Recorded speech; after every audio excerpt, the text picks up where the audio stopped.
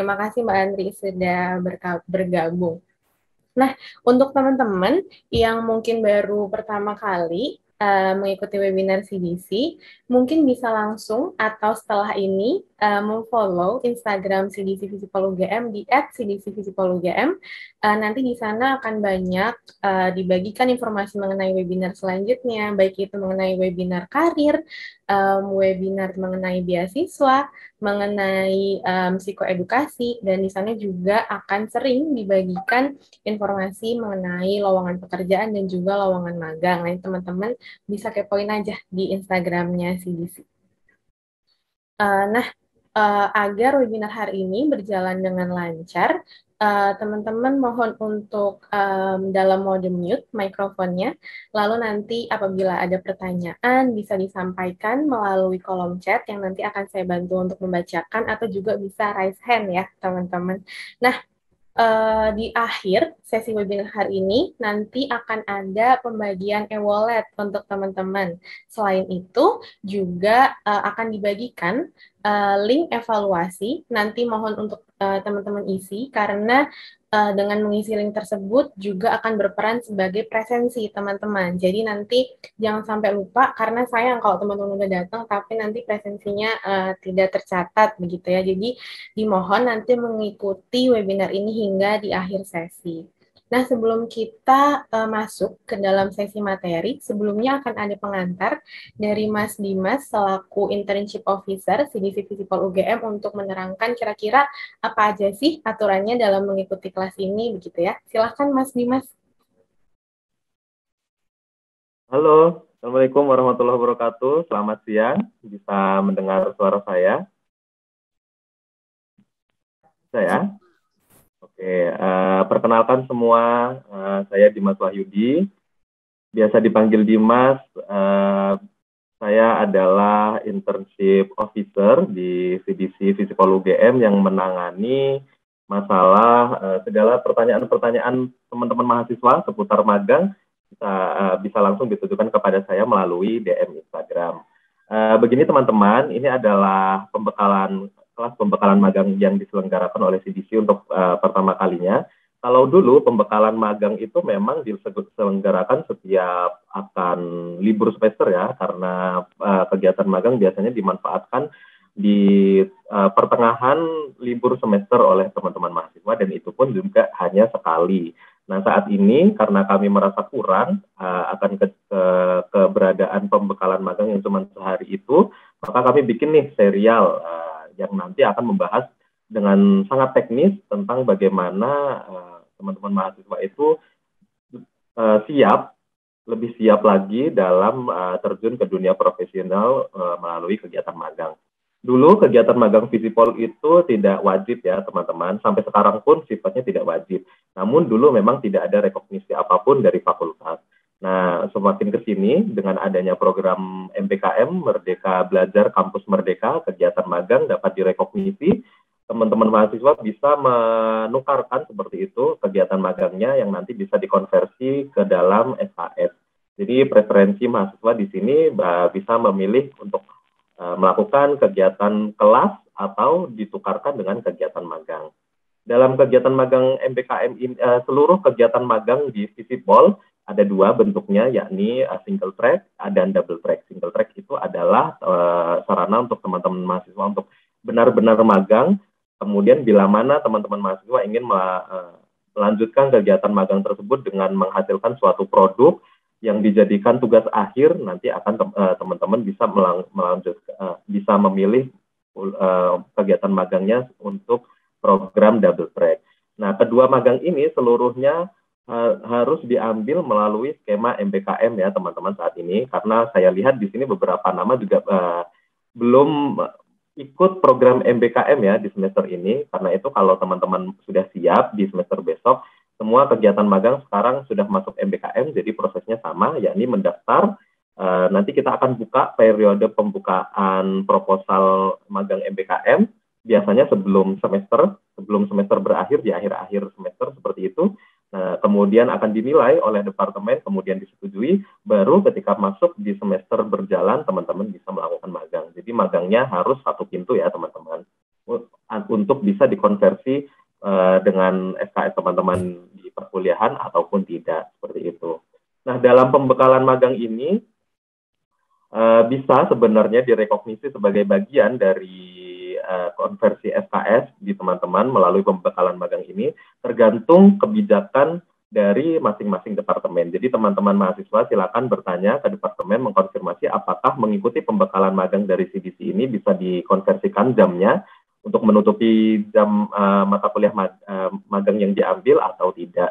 Karena benar-benar SKS dan segala macam bentuk penilaian adalah berada di dalam kebijakan masing-masing departemen, teman-teman. Nah, untuk yang dapat mengikuti program pembekalan magang ini, ada 4 seri ya, teman-teman. Saat ini kita ada di belajar tentang komunikasi verbal, besok kita bertemu lagi di Jumat depan, komunikasi dengan cara tulisan, kemudian ada kerjasama, kemudian ada tema-tema yang lain yang kita berjumpa di setiap Jumat mulai hari ini dan minggu depan dan setelahnya. Itu bagi yang dapat mengikuti keempat sesi bisa mendapatkan sertifikat sudah mengikuti pembekalan dari kami. Namun apabila teman-teman ternyata tidak bisa mengikuti hanya satu sesi atau hanya sesi yang besok atau hanya sesi ketiga, mohon maaf ketersediaan sertifikat tidak bisa dibagikan kecuali untuk yang benar-benar mengikuti full acara dari hari ini hingga 3 Jumat ke depan. Mungkin seperti itu saja teman-teman, beberapa informasi yang bisa kami sampaikan. Kurang lebihnya mohon maaf. Assalamualaikum warahmatullahi wabarakatuh. Kami kembalikan lagi kepada moderator Mbak Dinda. Silakan. Iya, terima kasih banyak Mas Dimas atas penjelasannya. Jadi sekali lagi teman-teman silahkan mengikuti kelas Internship Preparation Series ini dengan lengkap agar teman-teman bisa mendapatkan sertifikat yang nanti selanjutnya sertifikat itu dapat ditanyakan ke prodi apakah bisa teman-teman konversikan ke SKS atau tidak begitu ya. Nah, mohon maaf sekali ada sedikit masalah dengan kamera saya. Namun, jadi mohon maaf saya izin tidak menghidupkan kamera, namun tidak apa-apa, kita lanjut saja ke sesi berikutnya. Kita langsung masuk kepada sesi pemaparan materi oleh Mbak Andri Andriani. Silakan Mbak Andri untuk langsung memaparkan dan juga share screen ya. Oke, terima kasih Mbak Rinda. Sebentar saya mohon izin untuk share screen dulu.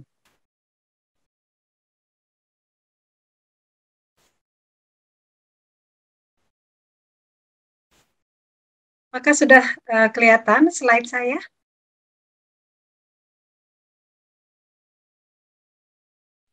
Jelas, Mbak. Oke.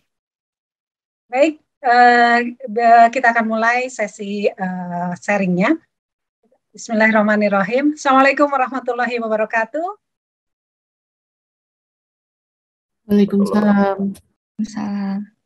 Salam sejahtera buat kita semuanya. Baik, teman-teman, sebelumnya mungkin karena katanya sesi siang ini adalah sesi yang challenging banget. Kenapa challenging? Kita baru makan, kenyang, ya kan? Suasananya juga katanya lebih nyaman karena kalau kita ada depan laptop tuh pasti nyari PW ya, posisi wena ya. Jadi saya yakin kalau teman-teman nggak dibangunkan mungkin akan tertidur. Yuk kita coba stretch sedikit. Saya ajak teman-teman stretching sedikit, bolong digerakkan. Karena kalau tuh hanya 1 menit, ya. Paling tidak sesuai dengan materinya. Baik teman-teman, saya akan coba lanjut ke materi. Sebelum masuk materi, saya akan sampaikan ground rule-nya dulu. Ground rule-nya yaitu ada kameranya harus on, terutama kalau misalnya nanti ditunjuk oleh moderator. Silent tadi sudah disampaikan oleh Mas Dimas, tolong di-mute. Ya, tolong di-mute. Berikutnya adalah aktif partisipasi. Ada beberapa games yang akan saya sampaikan buat teman-teman. Itu juga membantu partisipasi teman-teman di sesi kali ini. Kalaupun ada berpendapat di ruang ini, tolong hargai pendapat ini. Ya, satu dengan yang lainnya. Kesempatan kita sharing ini adalah kesempatan untuk belajar. Tidak ada yang salah kalau di sesi sharing ini. Jadi silahkan sama-sama kita belajar. Teman-teman belajar, saya pun belajar dari teman-teman semuanya. Teman-teman, mungkin di awal saya akan memperkenalkan diri dulu. Nama saya Andriani, karena nama saya cuma satu, Andriani, dan saya sangat senang dipanggilnya Andri, jadilah saya namanya Andri Andriani. Jadi kalau saya teman-teman cari Andri Andriani di Facebook ataupun IG, itu ada saya. Ya. Karena saya lebih suka dipanggil Andri, muncullah Andri Andriani. Jadi buat teman-teman, siapa saya? Saya saat ini masih aktif bekerja di Bank Mandiri. Kalau misalnya di bagian apa, ada di Mandiri University Group. Kebetulan saya sebagai learning partner di sana. Kalau teman-teman lihat ada beberapa sertifikasi yang saya miliki, rasanya teman-teman akan lebih tertarik dengan satu sertifikasi yang saya miliki, karena ini untungnya buat teman-teman semuanya. Apa itu sertifikasi yang saya miliki? Saya kasih tahu, ada Certified Financial Planning.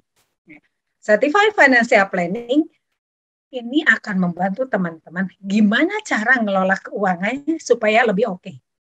Jadi, walaupun dengan ada uang yang sedikit atau uang yang cuma segitu-gitunya ada di rekening kita bisa cukupkan. Gimana caranya? Itulah caranya yang nanti akan saya sampaikan. Kalau ada yang kepo, silahkan kontak saya sudah sampaikan, ada nomor handphone saya, bisa WA, ada email saya, bisa kirim emailnya, ataupun bisa nge-DM saya, silahkan. Ya, itu ada teman-teman bisa kontak saya di media yang sudah saya sampaikan. Ya, sampai sini barangkali ada yang mau komen dulu terkait dengan ini. Oke, kalau tidak ada, saya akan coba lanjutkan. Ya, saya akan coba lanjutkan. Agenda kita selama 2 jam. 2 jam itu sudah termasuk tanya jawab pastinya. Ya, selama 2 jam itu akan ada 3 agendanya. 3 agendanya, 1 communication overview, 2 listening, 3 assertive communication. 3 agenda kita. Nggak banyak. Kenapa nggak banyak? Waktunya memang mepet. Baik teman-teman, communication overview.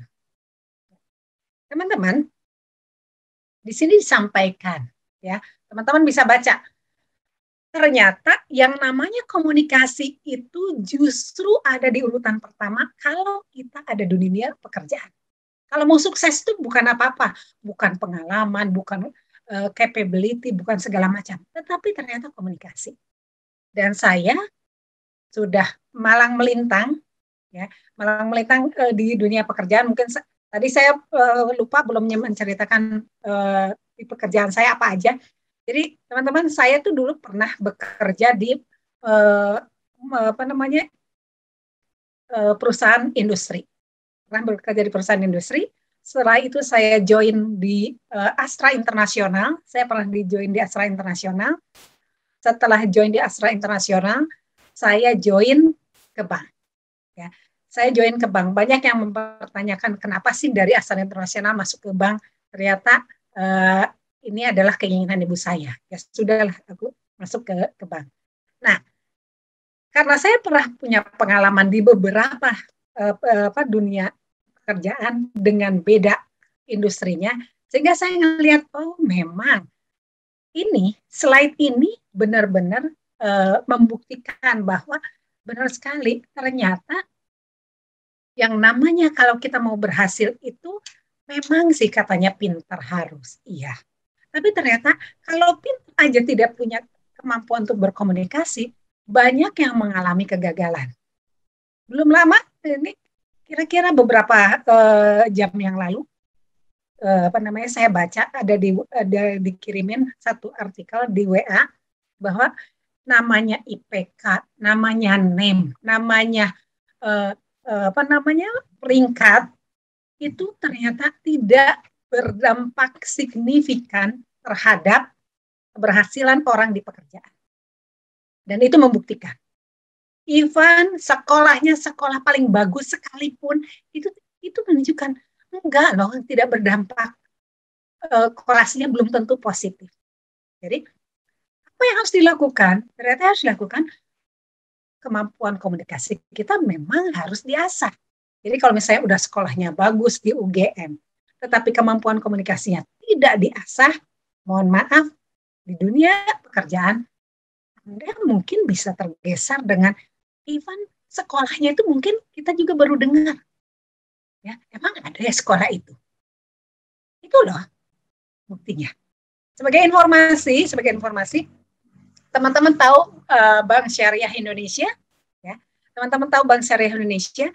Bank Syariah Indonesia itu adalah bank syariah terbesar di Indonesia sekarang ini, merge dari 3 bank syariah BUMN. Ya. Siapa direktur utamanya? Kalau saya boleh ceritakan siapa direktur utamanya? Kalau misalnya nanya sekolah, nanya peringkat sekolah, Pak Heri Gunardi, direktur utamanya. Itu kalau misalnya nanya universitasnya, bukan universitas negeri. Itu yang pertama. Yang kedua, apakah universitas swastanya itu universitas yang papan atas? Ternyata enggak juga. Tapi kok bisa? Saya sampaikan ini untuk meng-highlight ini loh. Ternyata komunikasi itu benar-benar dampaknya luar biasa terhadap keberhasilan kita di dalam pekerjaan. Oke teman-teman, lanjut dengan masuk ke Mehrabian formula. Kalau teman-teman orang komunikasi pada tahu nih, ya, Mehrabian formula. Kita tahu ada ternyata ada rumusnya 7%, 38%, dan 55%. 7% itu kata-katanya, 38% itu adalah tone, voice, dan 55% adalah body language. Oke, kita masuk ke yang pertama, yang 7%. Ya.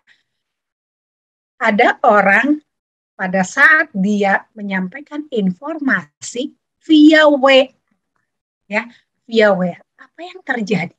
Ternyata pada saat orang itu berkomunikasi via WA, kejadiannya apa? Terjadilah perselisihan. Kenapa?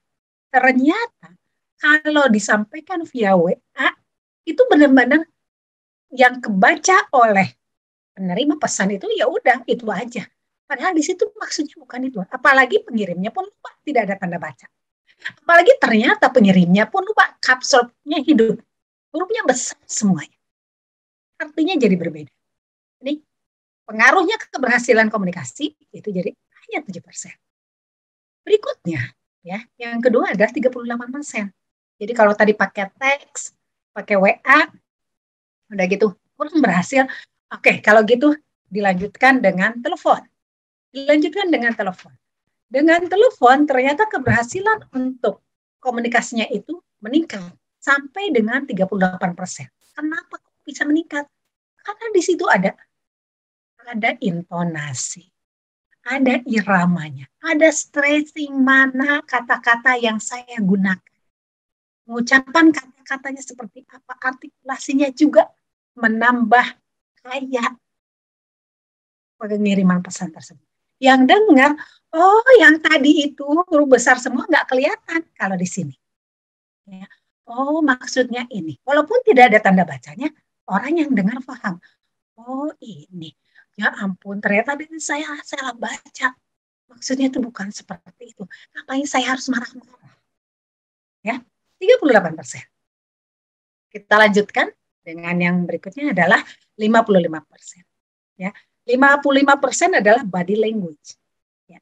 Body language, bahasa tubuh, komunikasi non-verbal. Pada saat kita bicara bahasa tubuh, ada kalanya teman-teman, pada saat kita tidak mengucapkan satu patah kata pun, nggak ada intonasi di situ, tidak ada stressing, tidak ada jeda pun nggak ada. Tetapi yang diajak bicara tahu, saya tuh sedang marah banget. Ya kan? Itu sampai tahu kira-kira. Ya. Saya tanya ke teman-teman semua yang ada di sini. Saya lihat udah ada di atas 50 orang yang sudah join di sini. Kira-kira kenapa sih? Ada yang tahu? Ada yang mau komen? Saya tunggu di sini. Tadi saya dengar ada orang komunikasi soalnya di sini. Jadi saya pengen tahu nih dari teman-teman komunikasi. Mbak Dinda, barangkali ada yang sudah ada raise hand atau yang di chat barangkali? Ayo teman-teman yang ingin berpartisipasi, belum ada nih Mbak. Belum ada? Oke. Rupanya masih menikmati posisinya ya, masih PW. Teman-teman, kalau saya sampaikan ini, nggak usah jauh-jauh deh, ya, terkait dengan bahasa tubuh. Teman-teman, ada yang udah punya pacar belum? Tahu nggak pacarnya ngambek atau enggak? Ya, tahu nggak pacarnya ngambek apa enggak? Ya, pasti kita tahu dia lagi marah atau enggak. Atau yang sudah berkeluarga tahu kapan istrinya marah, kapan suaminya marah. Padahal nggak ada kata-kata loh yang diucapkan. Tapi dia tahu banget. Kenapa bisa tahu? Bahasa tubuh, ya, bahasa tubuh. Nah, teman-teman, terkait dengan bahasa tubuh tadi, ini ada yang menyebutkan juga kecepatan percakapan normal itu adalah 126 kata-kata per menit. Jadi sedangkan kecepatan berpikir itu sampai 600 kata per menit. Maksudnya apa? Ya, maksudnya apa? Kalau kita mau menyampaikan sesuatu, nggak usah kita mendikte bahwa kita harus selesai dengan kata-kata kita. Ada kalanya dengan bahasa tubuh kita. Kata-kata yang kita sampaikan justru lebih sedikit, tetapi lebih mengena. Ya, justru lebih mengena. Nah, ini yang saya coba sampaikan. Saya coba sampaikan ada 7, 38, dan 55%. Baik teman-teman, kalau di dunia pekerjaan, ya kalau di dunia pekerjaan, kalau nanti teman-teman magang pun, nanti akan bisa lihat. Banyak banget bahasa tubuh yang kita harus pelajari. Saya ingat banget waktu awal-awal saya bekerja, saya harus mempelajari, oh ini orang suka, oh ini orang nggak suka, oh ini yang harus kita jaga jarak, oh ini harus seperti apa. Itu kita jadi tahu. Kita coba belajar di situ. Ya. Nah, saya sampaikan lagi ada beberapa hal. Ya. Ini saya sampaikan ada 27 bahasa tubuh yang secara insan bisa disukai. Saya sampaikan di sini. Ya. Saya nggak akan ceritakan satu-satu, nggak akan selesai waktunya kalau misalnya saya ceritakan satu-satu. Tapi teman-teman bisa lihat dari gambarnya dan coba praktek. Ya, silahkan. Atau teman-teman juga bisa browsing, banyak banget artikel terkait dengan ini. Ya. Teman-teman, kita sudah belajar terkait dengan yang namanya mehrabian. Banyak yang namanya teorinya komunikasi. Teman-teman dari jurusan komunikasi apalagi bisa cerita lebih banyak lagi.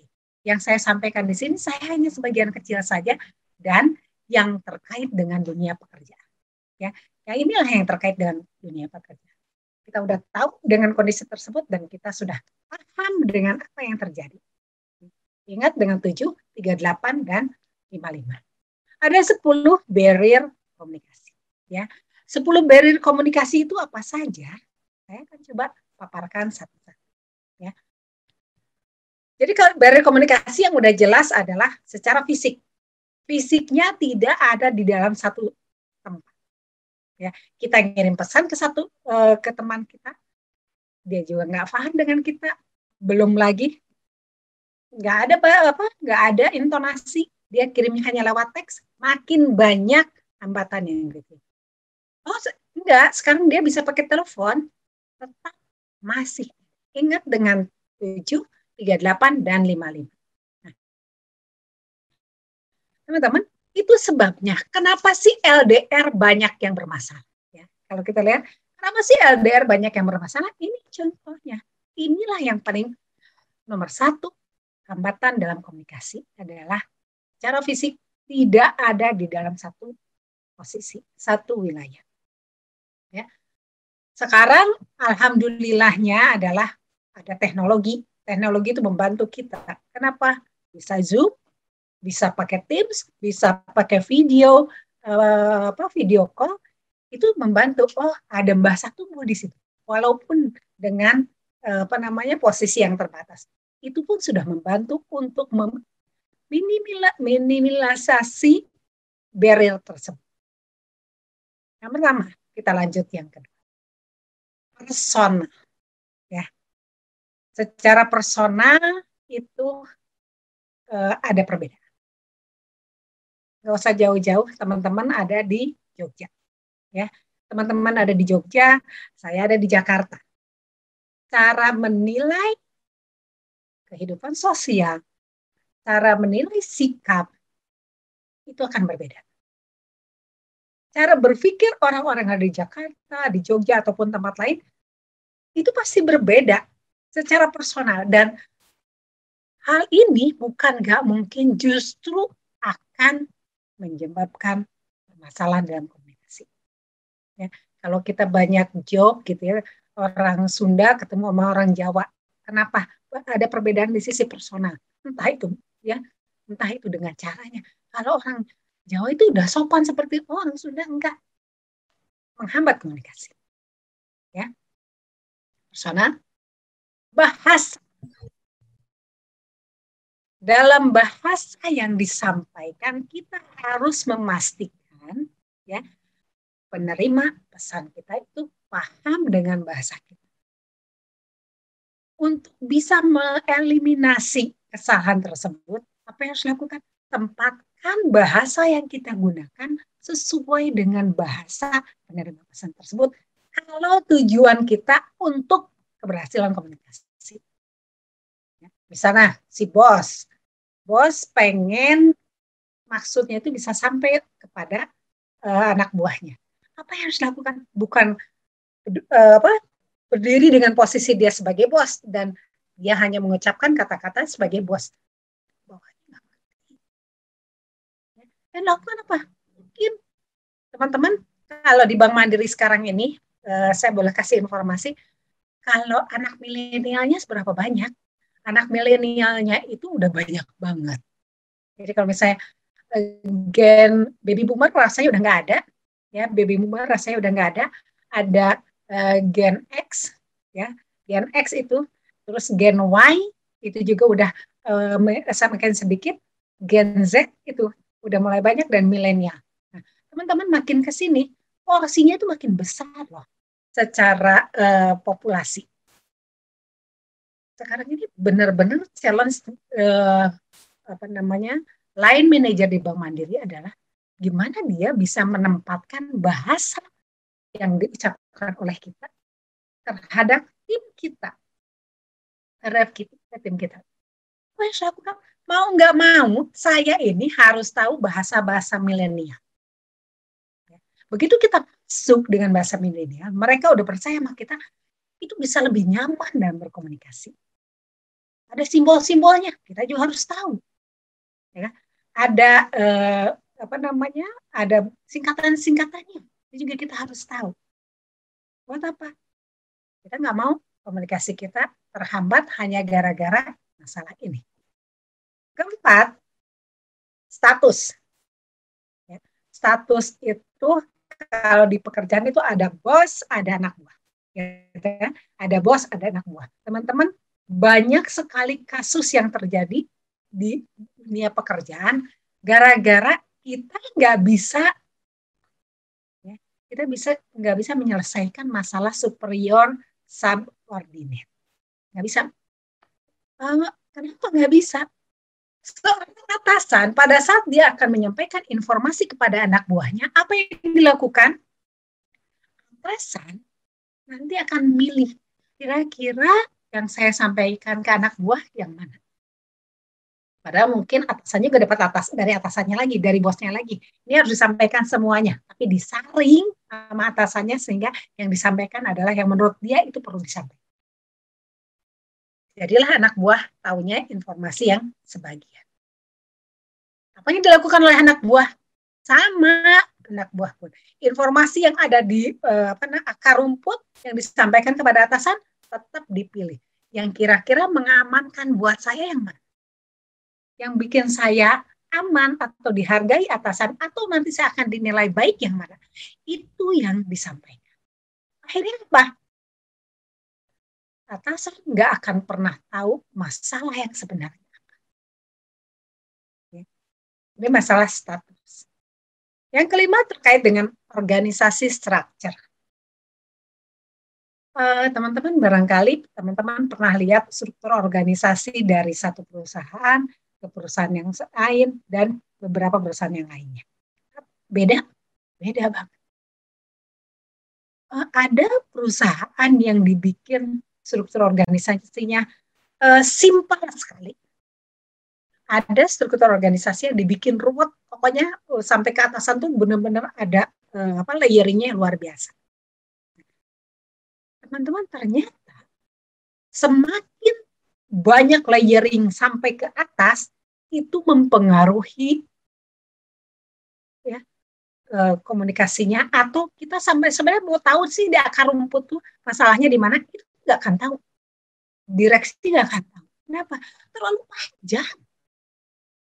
Ya, kalau teman-teman pernah dengar kalau di Pemda, kalau di BUMN atau di pemerintahan itu masalah birokrasi gitu kan. Nah, itu kan mengenai struktur organisasinya. Itu yang akan mempengaruhi. Kalau kita mau lihat sebetulnya organisasi itu sehat atau enggak, teman-teman kalau misalnya mau cek, saya mau masuk ke perusahaan yang sehat. Yang sehat itu bisa dicek dari struktur organisasinya. Strukturnya seperti apa? Kalau layeringnya terlalu banyak, wah, ini gimana informasinya? Ini saya cuma sekedar membandingkan. Karena saya pernah di swasta, saya sekarang di BUMN ya, di Bank Mandiri. Dan kata orang Bank Mandiri itu udah kayak swasta. Jadi ritme kerjanya, cara komunikasinya itu benar-benar kayak swasta. Saya dulu pernah di Astra, saya tadi sempat cerita. Gimana dengan di Astra? Saya ini, waktu itu saya masih MT ya, waktu pas yang masih MT. Waktu saya zaman masih MT di Astra Internasional itu, saya mau ke managing director, orang pertama di perusahaan tersebut, ya di perusahaan tersebut, udah enggak, udah banget. Saya bisa ngobrol sama dia, tinggal ketuk aja. Dan pintu managing director saya itu selalu kebuka. Selalu kebuka pintu. Menunjukkan apa? Dia bersedia untuk mendengarkan kita. Pada lihat struktur organisasi sangat sangat simpel, nggak banyak banget layeringnya, ya, layeringnya. Tapi teman-teman harus bedain ya layering dengan memang kalau kayak di Bank Mandiri organisasinya kan besar sekali. Tapi tolong dilihatnya organisasi besar itu lihat by business, bukan ke bawahnya, ya. Ini terkait dengan organisasi sektor. Jadi tips saya kalau teman-teman nanti akan mencari magang atau mencari pekerjaan, pengen lihat organisasi pengen lihat yang mana sih yang sebaiknya, bisa lihat di struktur organisasinya. Karena efektivitas komunikasi itu akan mendukung keberhasilan kita di pekerjaan tersebut. Okay? Lack of attention. Perhatian yang tidak memadai terhadap pesan membuat komunikasi itu nggak efektif, ya kan? Kenapa? Misalnya kita di dunia kerja, sedang kerja di rumah, misalnya, ya, ada ribut dengan ibunya, ya, ada ribut dengan ibunya. Ibunya mungkin ngedorong anaknya untuk segera menikah, misalnya, gitu kan? Dia udah terganggu nih, apa sih gitu ya? Sehingga pada saat meeting dengan meeting grup, apa yang terjadi? Dia nggak fokus, dia nggak ngerti. Sehingga pada saat ditanya untuk memberikan action apa yang akan dilakukan, dia nggak bisa jawab karena nggak ikutin tadi. Yang ketujuh, premature evaluation. Kita dalam berkomunikasi dengan orang lain, sebelum orang itu selesai berbicara, kita langsung ini, maksudnya ini ya? Pasti gini nih. Maksudnya pasti ini. Nggak salah lagi. Pasti yang kamu omongin ini kan. Teman-teman, masalah dalam komunikasi.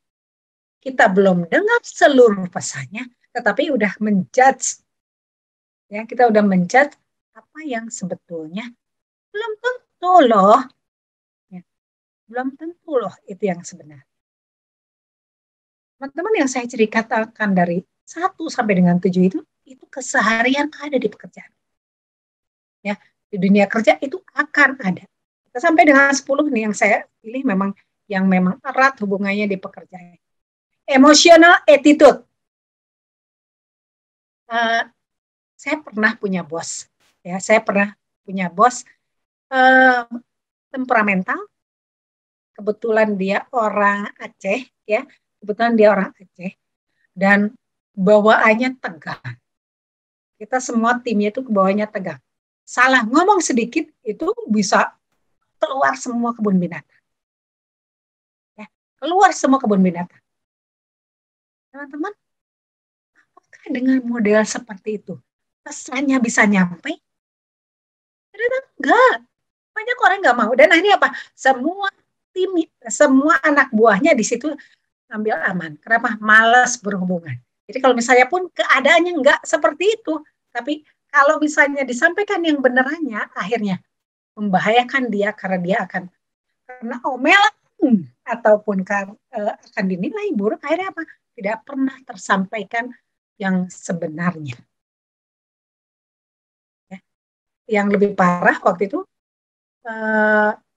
sampai pernah kebetulan ini kebetulan ya yang bapak tersebut karateka ban hitam dan pernah slack ya mungkin teman saya juga apa namanya dia agak emosi dengan sikapnya tersebut. Kebetulan teman saya juga karateka dan ban hitam sama-sama. Apa yang terjadi itu hampir duel. Tapi ini kejadiannya dulu ya, nggak sekarang. Ini dulu banget pernah kejadian. Saya sampai kalau ingat-ingat itu, ya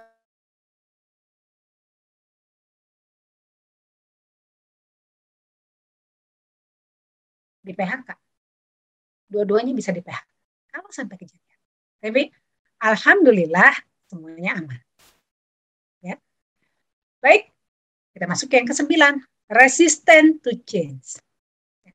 Kalau kita bicara resistant to change itu kayaknya ini mah hari-hari ya, nggak cuma dalam bahasa berkomunikasi saja, ya kan?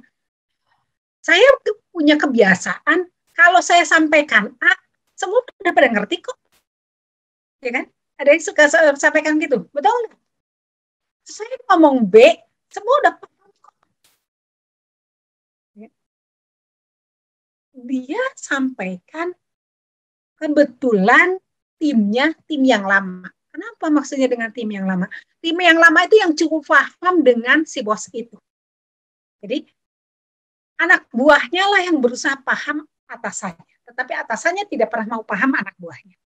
Sehingga pada saat anak buahnya udah pindah dan ganti dengan di atas 50%, udah ganti personel yang baru. Tapi dia dengan gaya bahasanya enggak berubah, masih tetap dengan yang lama. Apa yang terjadi? Akhirnya si bos tadi dia harus mengalami kegagalan memimpin unit tersebut. Masalahnya apa? Cuma komunikasi. Dia nggak paham ataupun dia nggak mau berubah loh. Ya, dia nggak mau berubah. Nggak mau berubah apa? Anak buahnya itu bukan lagi anak buahnya yang dulu yang mau mendengar apa yang dia omongin. Anak buah yang sekarang, ini saya boleh sampaikan ini karena ini kejadian yang sekarang ada di Bank Mandiri, itu apa tuh? Dalam satu unit kerja itu lebih dari 50% usianya itu di bawah 35 tahun. Di bawah 35 tahun. Si bos itu kebetulan baby boomer masih ada cuman sedikit banget ya, udah mau pensiun pun itu tahun depan gitu. Kalau misalnya seorang baby boomer itu ada dan dia tetap gayanya seperti gaya yang dia saya lakukan sebelum-sebelumnya, berhadapan dengan anak-anak usia 35 tahun ke bawah, dia tidak mau merubah sekali sedikit. Yang ada anak-anak muda ini sekarang ya, ini pengalaman di Bank Mandiri, anak-anak muda ini lebih berani speak up. Ya, kalau zaman dulu mungkin anak buahnya nggak ada yang berani speak up, biarin aja deh. Yang penting bosnya senang, udah ikutin aja maunya. Kalau anak-anak sekarang, kalau bapak nggak paham dengan kita bisa tinggalin.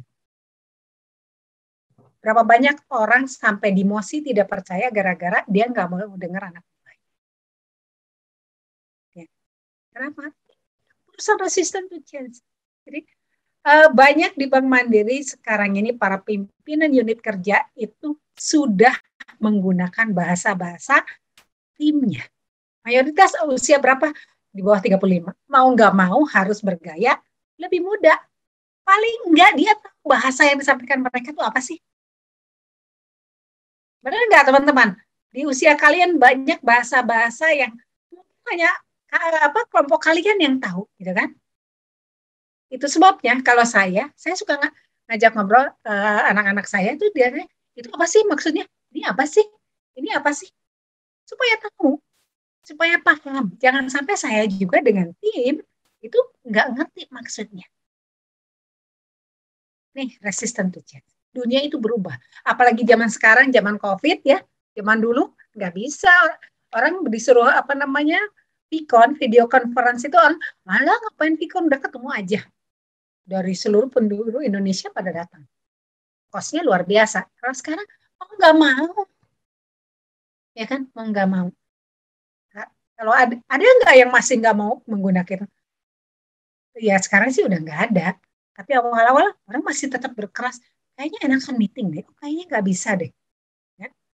Dan yang terakhir adalah lack of mutual trust. Dan teman-teman, biar bagaimanapun keberhasilan komunikasi kita adalah dengan, kalau kita udah percaya dengan lawan bicara kita, ya, kalau kita udah percaya dengan lawan bicara kita, itu dengan mudah komunikasi terjalin. Tetapi pada saat kita nggak percaya dengan lawan bicara kita berusaha mati-matian untuk menyampaikan, ya susah. Kalau di pekerjaan tuh kayak, ada chemistry-nya nggak sih antara saya dengan bos saya? Kalau ada chemistry itu kayaknya kita nyampein ide tuh diterima aja sama bos kita. Kenapa? Ini lack of mutual trust. Ada beberapa teman saya berusaha mati-matian untuk menyampaikan. Itu benar-benar nggak nyampe, nggak sampai ke bosnya, dan bosnya belum nggak juga. Oh, maksudnya ini nggak. Tapi ide yang sama disampaikan, ini pernah kejadian. Ide yang sama disampaikan oleh orang lain. Orang lainnya siapa? Orang yang dipercaya oleh bosnya itu. Disampaikan oleh dia.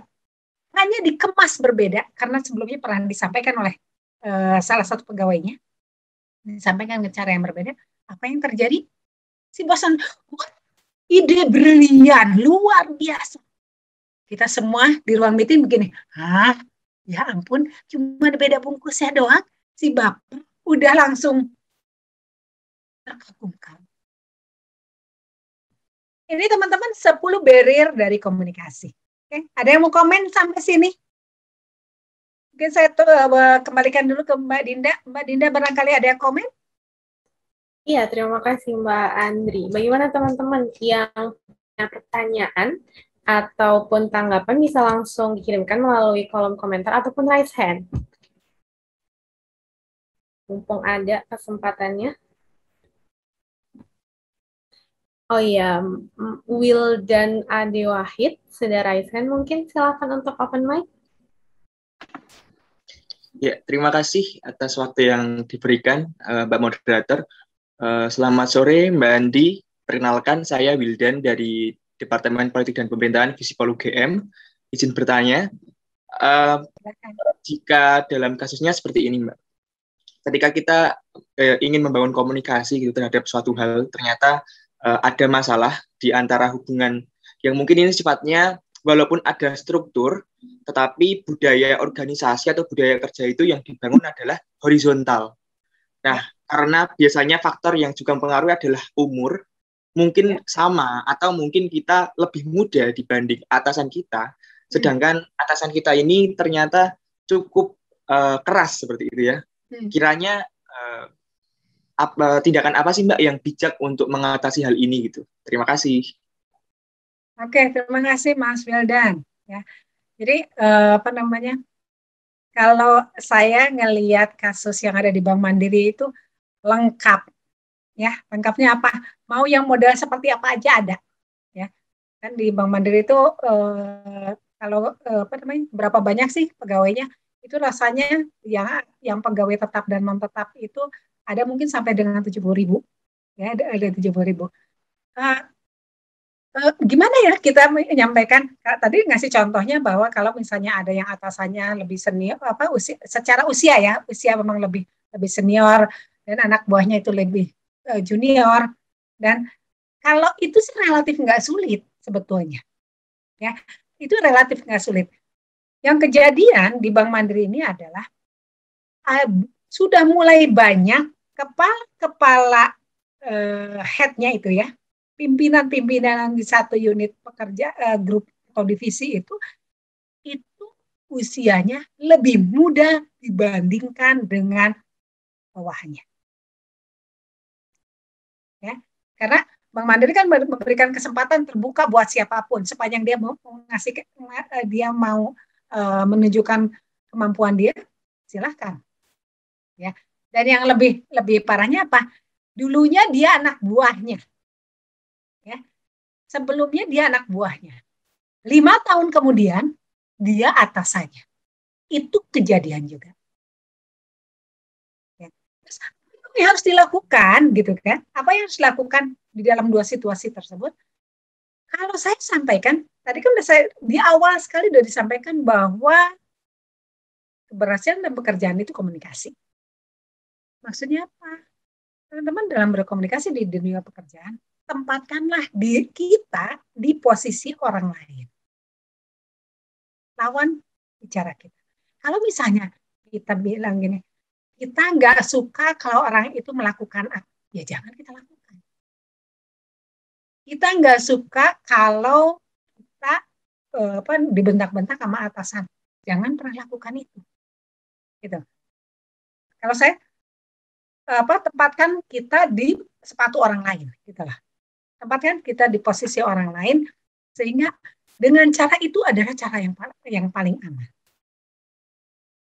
Coba bayangkan kalau misalnya seorang atasan yang ada di Bank Mandiri yang dulunya bos, dia bertindak semena-mena, ya kan? Dia bertindak semena-mena, gue bosnya, saya bebas mau ngapain aja, gitu kan ya?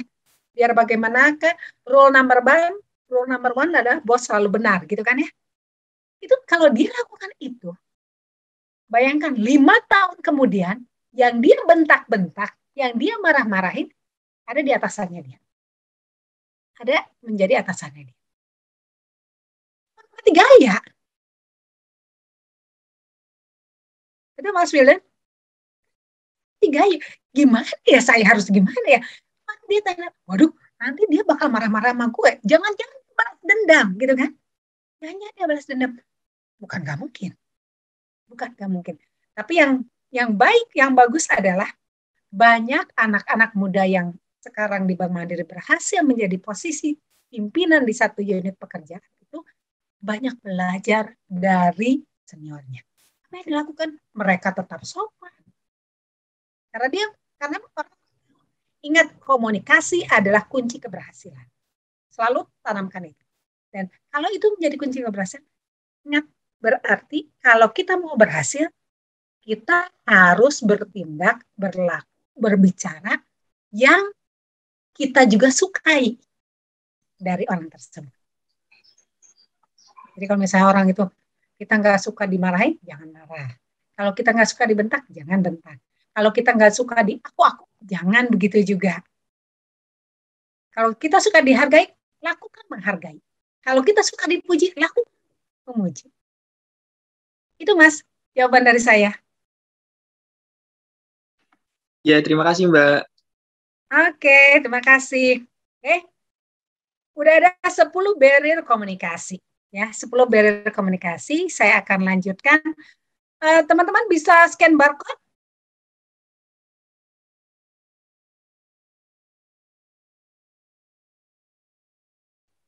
Ya, teman-teman. Mas Wildan bisa scan barcode? Ya Mbak, baru TW ini. Oke. Kalau misalnya ada yang nggak bisa scan barcode, mungkin saya akan kopikan linknya ya di chat box-nya, ya di chat box-nya. Jadi biar teman-teman bisa langsung ngeklik dari chat box-nya. Sebentar.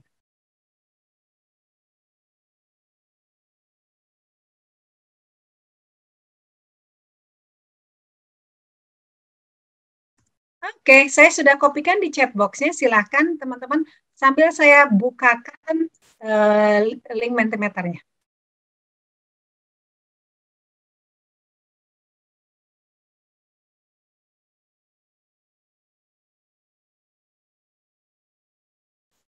Oh, udah banyak nih yang join. Ya, kita lihat yang join sudah ada 30, udah 40. Kita tunggu. Mbak Dinda, kita tunggu berapa lama nih untuk teman-teman? Iya, bisa kita tunggu 1 menit ya Mbak. 1 menit lagi kita tunggu teman join. Oke, sip. Oke, sip. Mbak Dinda ngasih waktu 1 menit buat teman-teman untuk join. Silahkan.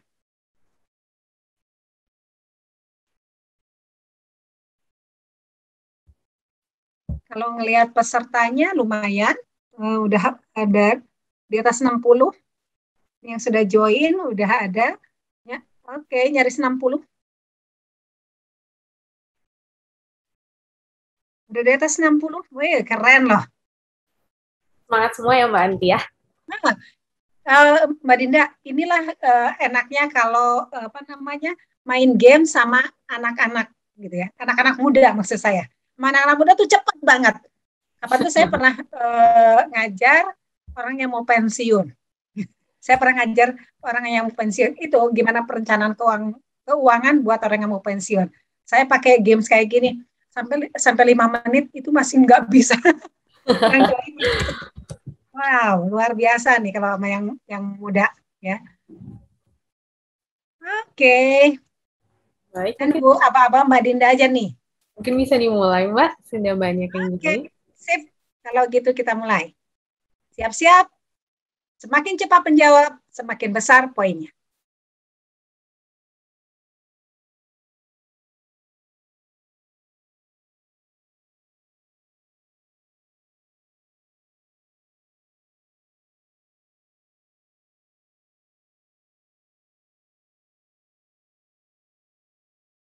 Oke, waktunya habis. Kita akan lihat. 30 menjawab tepat ya. Ada beberapa yang belum tepat. Kita akan lihat siapakah yang paling cepat dari 30 orang tersebut. Oke, kita akan lihat siapakah yang paling cepat. Ya, kita akan lihat. Oh, ini apa? Rapat ya nilainya. Syah. Oke. Nah, nama anak-anak sekarang tuh bagus-bagus ya. Syah. Oke. Kita lihat. Syah, jangan senang dulu. Kita akan lihat dengan pertanyaan berikutnya. Ada 5 pertanyaan.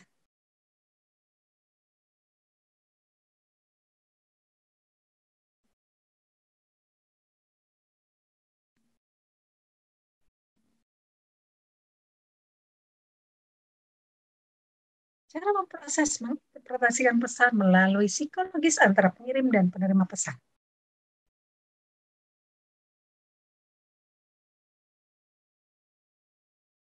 Oke. 38% menjawab tepat. Siapakah 38% yang paling cepat? Apakah Syah masih memimpin? Oh, oke. Saya nggak ada di sini. Mana Syah? Gitu ya. Udah ada. Oke, yang paling cepat Anggoro ya. Tapi Dre yang memimpin. Kita masuk ke pertanyaan ketiga. Siap-siap. Teman-teman, info dari Mbak Dinda, menangnya ini akan dapat e-wallet loh. Ya, ayo cepet-cepetan. Betul, betul. Nanti ranking 1 akan langsung otomatis dapat e-wallet ya Mbak ya. Keren. Oke, kelemahan leadership.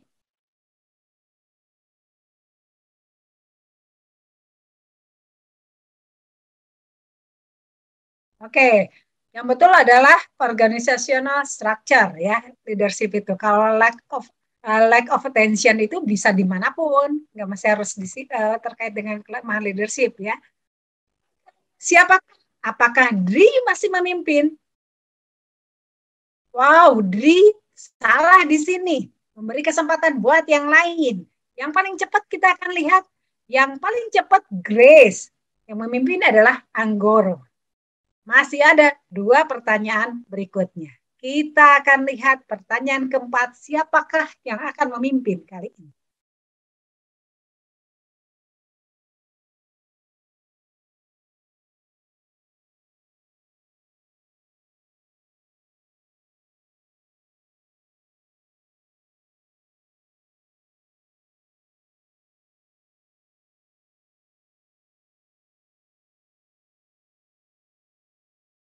Oke, ini teman-teman, ini banyak salah di sini. Kalau bilang prematur evaluasi itu, sebelum kalimatnya selesai, masih ingat ya yang saya sampaikan, sebelum kalimatnya selesai, kita udah langsung motong. Itu maksudnya, ini pasti maksudnya. Ya. Kalau status itu berarti ada subordinat dan atasan dan bawahan. Jadi pesannya nggak disampaikan secara penuh, karena dipilih, disaring. Ya. Oke, siapakah 12 orang tersebut? Yang beruntung adalah, apakah Anggoro? Wah, Anggoro pun jatuh di sini. Siapakah yang paling cepat? Yang paling cepat Bagus Tri, tetapi Arga masih memimpin. Kita lanjutkan, satu pertanyaan terakhir. Kalau Arga mau menang, pertanyaan kelima tidak boleh. Silakan.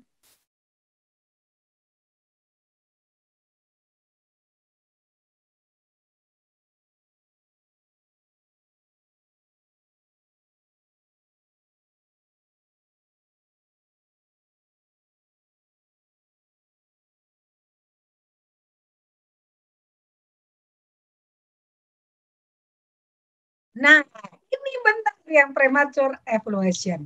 Jadi tadi sudah saya bridging, kalau di sini masih salah, lalu gitu ya. Tapi masih ada ternyata yang salah ya. 29 orang yang benar, kita akan lihat dari 29 orang itu siapakah yang paling cepat dan siapakah yang memimpin klasemen.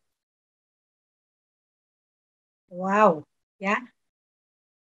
Yang paling cepat Grace, beberapa kali Grace paling cepat, tetapi kali ini adalah Arga. Ya.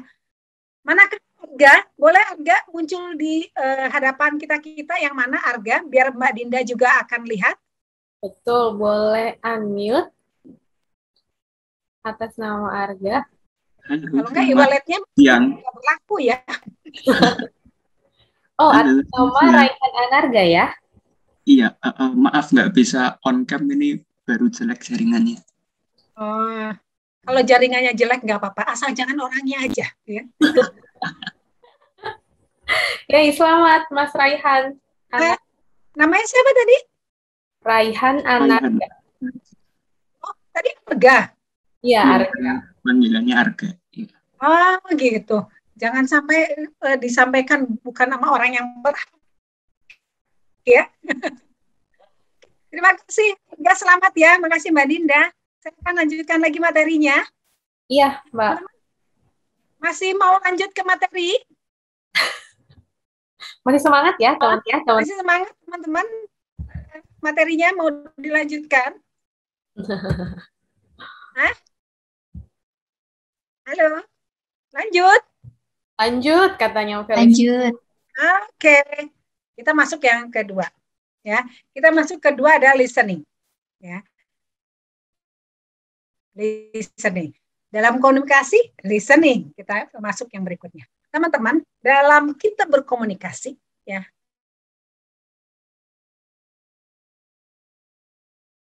saya tunjukkan diagramnya seperti ini. 24 jam itu ternyata 70% digunakan untuk berkomunikasi. 30%-nya enggak. Kenapa enggak? Contohnya kita tidur, ya kan? Kita tidur. Atau lagi ngelamun gitu kan? Atau lagi mager, enggak ngapa-ngapain. Enggak ada komunikasi. Tapi kalau magernya sambil pegang handphone, sambil WA-an, itu masih ada komunikasi. Dan teman-teman, dari 70% yang komunikasi tadi, ternyata ada terbagi lagi. Dan kabarnya adalah listening itu adalah porsi paling tinggi, alias 45%. Porsi berikutnya adalah speaking, kayak saya. Ya. Mungkin yang 30% itu kayak modal saya ngomong terus ya. Reading dan writing. Kenapa saya angkat listening dimasuk ke sini dalam komunikasi? Karena ini 45% loh kita listening. Belum lagi kalau orang pendiam. Kalau orang pendiam mungkin lebih banyak lagi, enggak 45%, mungkin 75% dia listeningnya. Ya, ini kalau orang pendiam.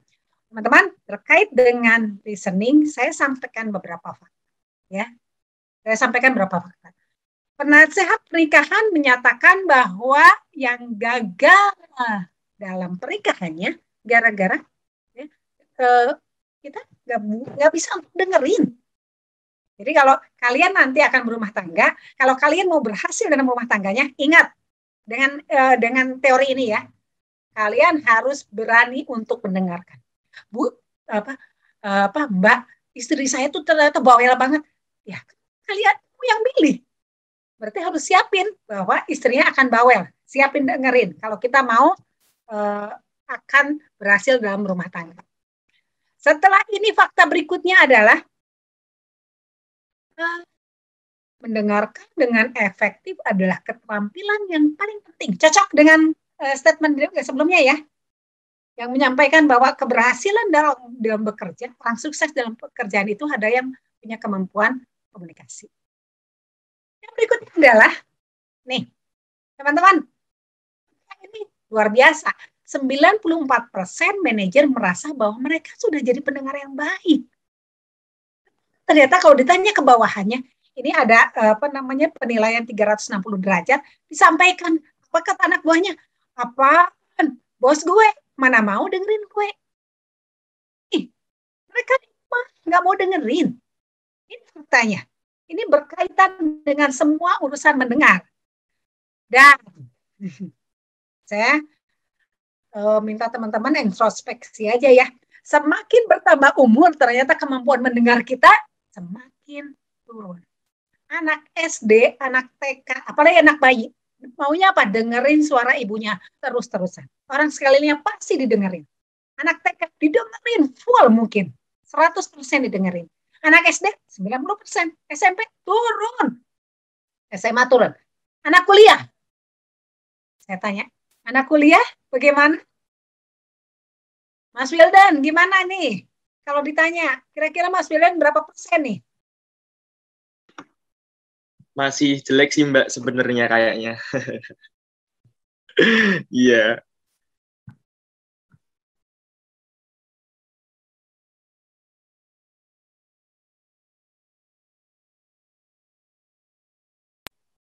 Sepertinya Mbak Andri sedikit koneksinya ya Mbak. Sudah kembali Mbak Andri. Oke. Mbak Dinda gimana kalau misalnya ini? Kalau introspeksi, menurut Mbak Dinda, saya berapa persen nih ya? Wah, kayaknya masih level SMP ya Mbak ya? Masih bagus dong, 40% ya. Teman-teman, kalau ditanya ke saya, kalau Mbak Andri kira-kira berapa persen ya keterampilan untuk mendengarnya? Kalau saya ditanya, mungkin saya kalau bisa dibilang 10% aja itu udah hebat. Itu udah hebat. Kenapa? Mungkin tadi ada yang melihat saya punya sertifikasi coach sebagai coach ya. Teman-teman, pada saat saya menjadi coach, apa yang dilakukan oleh saya? Ngapain sih saya kalau jadi coach? Ya. Coach itu ngedengerin orang lain cerita. Betul ya? Coach itu dengerin orang lain itu ngomong. Tugas coach gitu kan. Nanti kalau misalnya itu baru kita komen. Tapi diselesaikan dulu, itu bisa setengah jam orang ngomong terus. Apa yang terjadi dengan saya? Kalau saya disuruh ngajar satu hari, dibandingkan saya harus menjadi coach 2 jam. Teman-teman, apa yang terjadi dengan saya? Tingkat kelelahan saya adalah pada saat saya menjadi coach. Kenapa? Saya harus dengerin. Itu luar biasa. Melelahkan buat saya. Saya mendingan suruh ngajar seharian full daripada saya harus dengerin orang ngomong. Kenapa? Saya harus ngejaga diri saya untuk bisa tidak ngomong, tidak motong, tidak premature judgment. Ini fakta. Ya. Ini saya sampaikan gimana dengan fakta ini. Ya teman-teman, ini buka-bukaan nih saya nih. Oke. Baik teman-teman, ini ada quote. Ya. The most basic and powerful way to connect to another person is to listen. Ya kan? Is to listen. Just listen. Dengerin doang deh. Ya kan? Dan yang ternyata diharapkan oleh yang orang berbicara tuh hanya atensi kita pada saat orang itu berbicara? Ada atensinya enggak? Oke, ya teman-teman, ini kuncinya. Ya, ada quote yang, jadi kalau misalnya ini ada yang udah punya pacar nih, ada pacarnya lagi pengen ngomong, ingat dengerin aja, jangan pernah ngomong, jangan pernah ngapa-ngapain, dengerin dan beri perhatian penuh. Itu aja udah cukup. Ya, ini penting di komunikasi ini. Oke, teman-teman. Saya minta teman-teman boleh scan barcode-nya, ya, scan barcode-nya.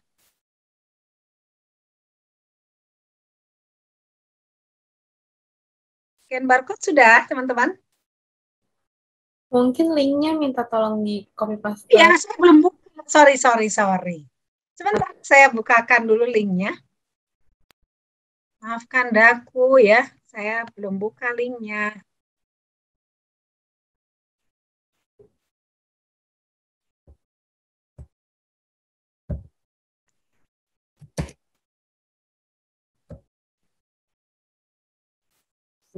Atau bisa saya bantu ya, saya kirim di kolom. Enggak, sudah kok. Oh, sudah. Sudah, aman. Ya teman-teman silahkan lagi komen ya.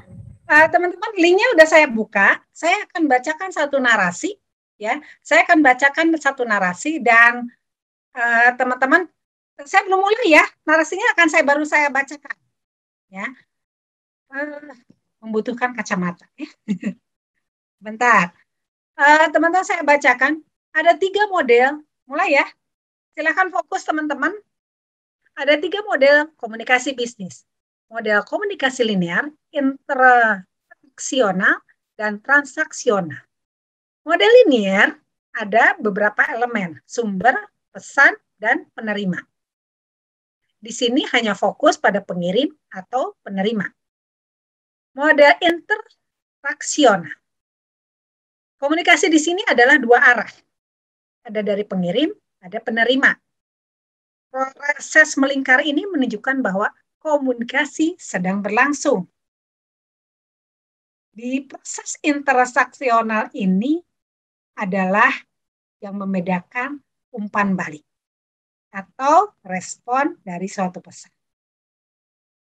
Yang ketiga, model transaksional. Model transaksional adalah proses kooperatif. Pengirim, penerima, sama-sama bertanggung jawab terhadap dampak dan efektivitas komunikasi yang terjadi. Model transaksional ini berasumsi bahwa saat kita terus-menerus mengirimkan atau menerima pesan, kita berurusan dengan elemen verbal dan non-verbal. Oke, sampai situ saya sampaikan narasinya. Silahkan, saya mau, teman-teman kalau nulis, dikasih namanya di atas saya. Misalnya tadi, Wildan, kasih komennya apa? Andri, kasih komennya apa? Apa yang teman-teman tangkap dari narasi yang barusan saya sampaikan? Ini penting.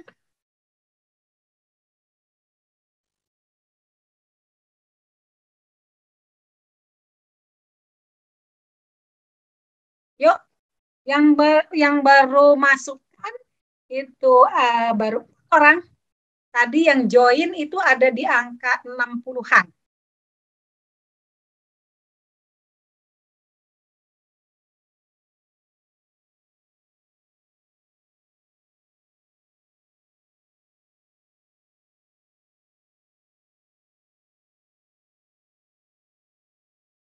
Oke, kita lihat.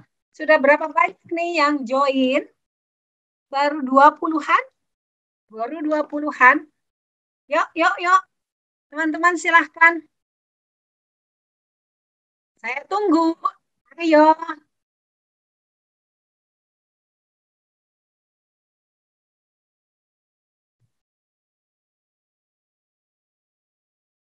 Kita lihat. Ya, kita lihat. Oke, isinya apa saja. Teman-teman bisa lihat kan? Yang teman-teman posting apa saja? Betul, Mbak, terlihat. Paling besar masih transaksional ya. Oke, transaksional. Padahal tadi saya sampaikan ada 3 dan ada detailnya ya. Betul, Ah, betul, betul. Karena yang terakhir disampaikan mungkin ya, jadi masih diingat. betul. Oke. Ini baru 35. Mana yang lain? Ayo, mana yang lain? Kita tunggu. Paling tidak kalau sampai dengan 50 aja saya udah cukup senang nih. Karena ini harus dengerin, harus nyampein apa sih yang tadi saya dengarkan gitu. Oke, ayo kita menuju satu angka apa namanya yang kritis. Udah lewat 40. Angka kritis itu di 40. Lihat, kalau saya lihat udah kelihatan ada komunikasi linear, transaksional, oke, linear, inter interaksional, oke. Komunikasi bisnis, 3 model komunikasi bisnis, model komunikasi, komunikasi, oke. Ini orang komunikasi yang jawab juga proses transaksional, cara berkomunikasi. Saya mungkin menunggu sampai dengan 50 ya Mbak ya. Takut waktunya nggak cukup. Teman-teman, saya gunakan ini untuk membahas materi berikutnya. Ya, jadi narasi apa yang ditangkap oleh teman-teman, nih teman-teman bisa lihat semua ya. Teman-teman bisa lihat semua di catatan yang teman-teman bikin. Ini loh, menurut teman-teman, yang teman-teman tulis ini udah semua materi yang saya sampaikan muncul di sini. Saya nanya nih, sudah semua muncul di sini?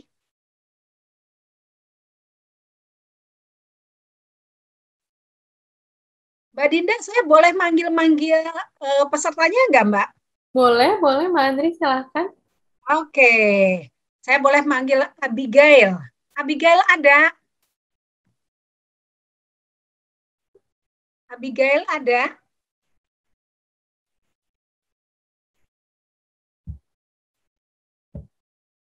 Halo, Abigail.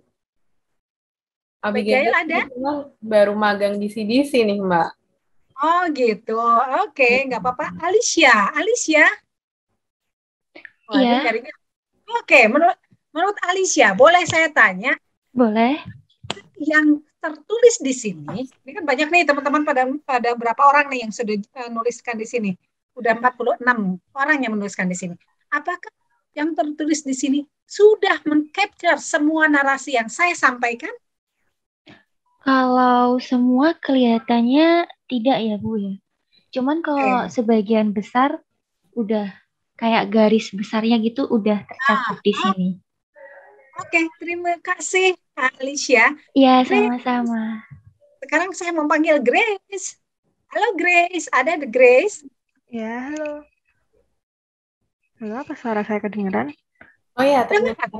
Ya. Dengar, silakan. Grace, kalau menurut Grace mau komen narasi yang dibacakan oleh saya tadi, komennya seperti apa?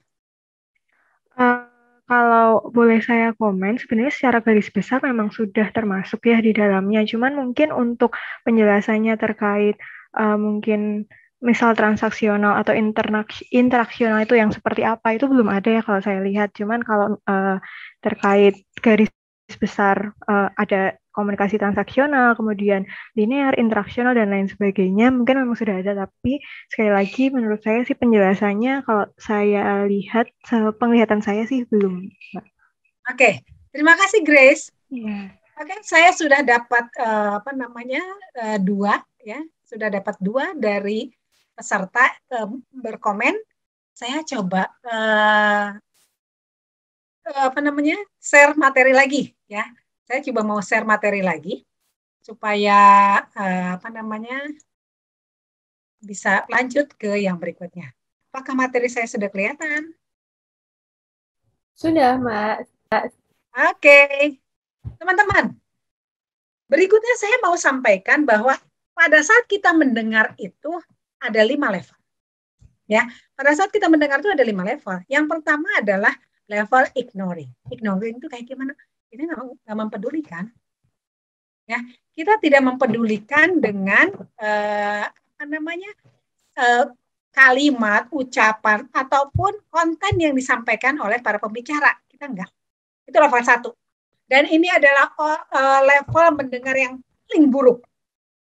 Yang kedua, pretending. Pretending itu apa? Pura-pura dengar, padahal mah enggak. Kepala kita masih mikir, pacar gue nanti marah, ini gimana ya, apa yang saya lakukan? Kita cuma pura-pura, badannya ada di sini, kupingnya juga ada di sini, tetapi kepala kita, pikiran kita nggak ada di sini. Level 3, selective listening. Selective listening itu kayak gimana? Kita memilih yang kita mau dengar. Kita pilih-pilih yang mau didengar.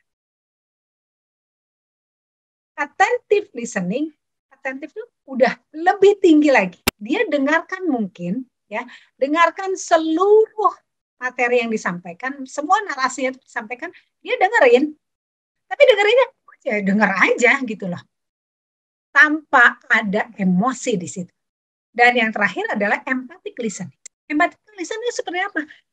Ada jiwanya di situ. Pada saat kita dengar teman kita lagi curhat, dia sedih banget, kita pun bisa ngerespon, ya ampun, luar biasa ya, ternyata perjuangan kamu tuh sedemikian beratnya. Kita ada kata-kata, tidak ada kata-kata, bahasa tubuh kita ingat, tadi Mehrab dia bilang 55% bahasa tubuh kita aja, begitu muka kita, mata kita, nunjukkan kepada pendengar, pada pembicara itu udah kelihatan. Empathic listening. Itu 5 level. Sekarang pertanyaan saya, ya, pertanyaan saya buat teman-teman, kira-kira, ya, pada saat teman-teman menjawab pertanyaan tadi, ada di level berapakah? Saya coba panggil Pak Lupi. Pak Lupi ada? Halo. Pak Lupi ada? Iya, halo Mbak, ada.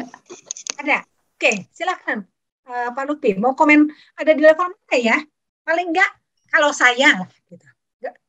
Atau orang kebanyakan di sini ada di level berapa?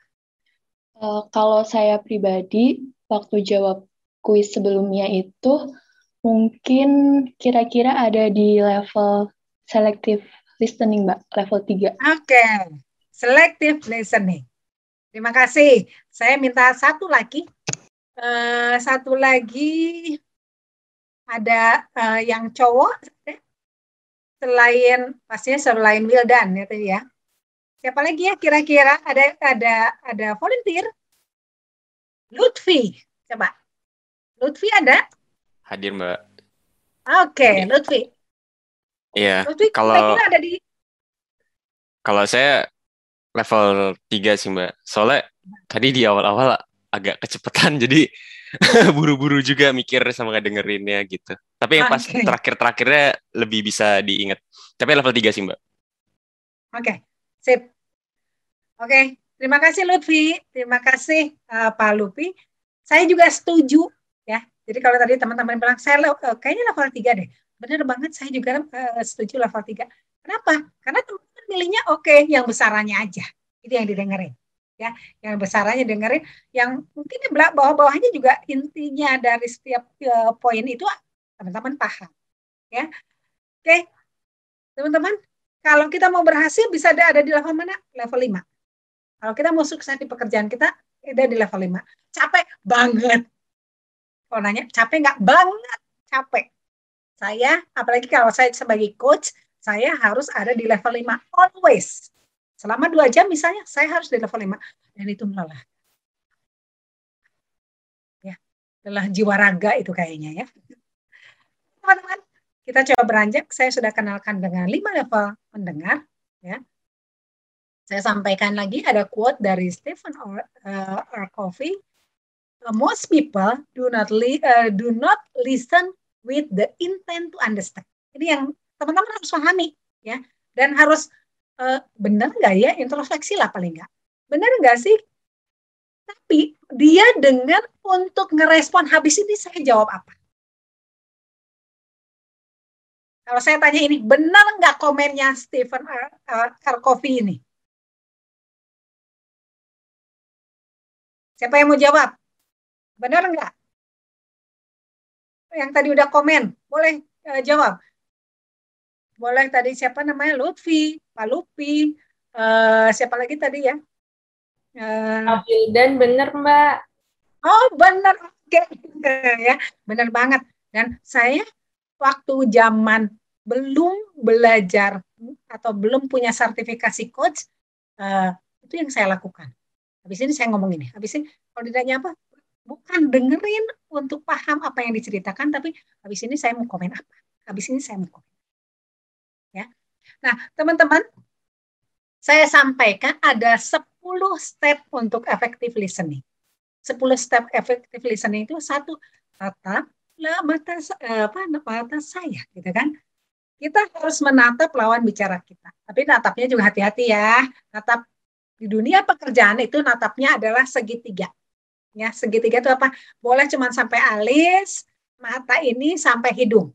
Ke bawah-bawah lagi boleh? No way, honey. Nggak boleh. Ya, hanya boleh segitiga ini aja. Segitiga profesional. Tetap lawan bicara, tapi itu juga jangan terus menatap lekat ya.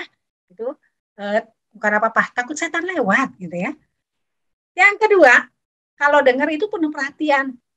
Ini lagi ada kerjaan. Gimana? Kalau memang kita rasa kita nggak punya waktu untuk mendengarkan dia, itu sampaikan. Karena kalau namanya effective listening atau tadi disebut di depan adalah empathic listening, kita harus penuh perhatian. Sabar dan bijak. Ya. Kalau kita dengerin, kadang kita suka pengen menghakimi. Gimana sih? Gitu sih. Padahal kita jadi pendengar. Tapi jangan, nggak bisa dilakukan. Itu sebabnya harus sabar dan bijak. Atau kita langsung jump to conclusion. No, jangan itu. Biar dia berbicara step by step. Nanti loncat ke barrier yang dikomunikasi di awal. Dengar dan pahami. Tadi yang yang disampaikan Stephen R. Covey ini cocok banget nih. Dengar dan pahami, bukan dengar untuk ngerespon berikutnya. Saya ngerespon apa? Tapi itu kita harus benar-benar paham. Kelima, kasih kesempatan orang lain untuk menyampaikan, ya kan? Menyampaikan apa yang mau dia bicarakan. Dan jangan terganggu karena kita berkomentar. Ya. Apalagi sampai ada julukan miskomen katanya. Kenapa tukang komen? Gitu. Ini dan itu berat saya sampaikan. Yang keenam, tunggu saat yang tepat kalaupun saya pengen ngerespon. Ya, saat yang tepat kapan nih? Jangan main potong aja. No. Kenapa Bang? Kadang-kadang pada saat dipotong orang itu udah lupa juga. Saya tadi cerita apa? Terus sih. Pernah ngalamin hal tersebut? Ya. Yang ketujuh adalah tanya untuk validasi. Tanya untuk validasi. Paling enggak, ini apa ya? Benar.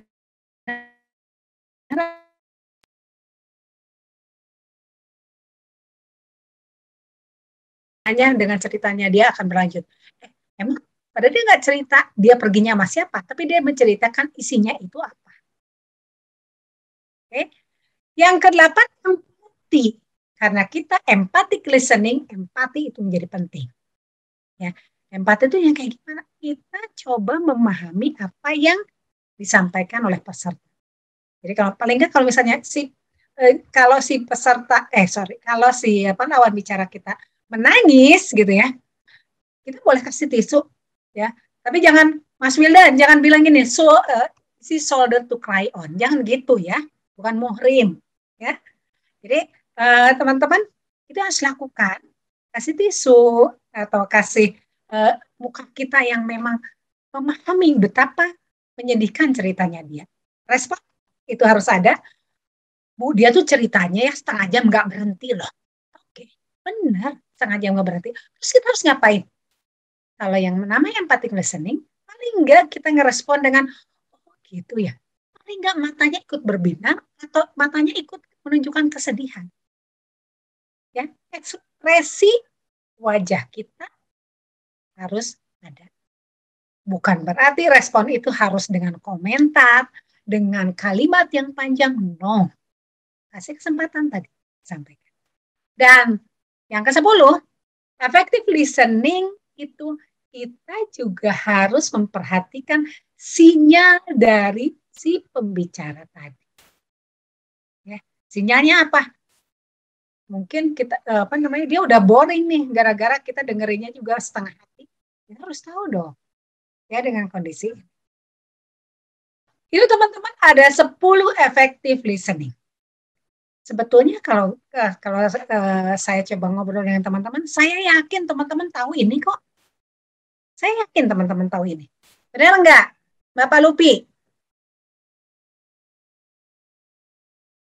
Benar enggak, Pak Lupi? Benar, Mbak. 10 itu iya sih, sehari-hari ya memang begitu ya. Cuman kadang lupa ya. Enggak usah teman-teman, saya pun demikian. Itu sebabnya harus ada refreshment lagi. Paling nggak ngingetin kita, ini loh 10 step untuk effective listening. Kenapa harus bikin seperti ini? Karena ternyata ya dalam komunikasi itu 45% adalah mendengar. Oke teman-teman, sesi yang kedua, topik yang kedua sudah selesai.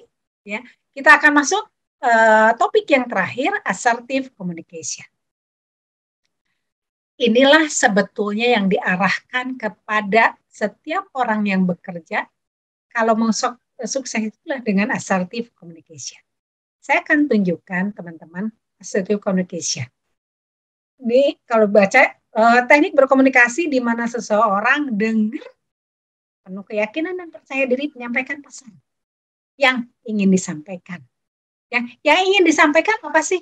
Ada kalanya kita ingin menyampaikan A, cuma agak enak. Dan saya melihat ini karena teman-teman orang Jogja ya, ataupun kalau bukan orang Jogja, tapi kan tinggal di Jogja. Secara culture sudah mulai terbawa dengan teman-teman di orang Jogja. Apa tuh? Nggak enakan. Mau nyampein, udahlah diem aja, nggak usah. Nah, assertive communication itu apa? Kita coba sampaikan. Apa sih maunya kita?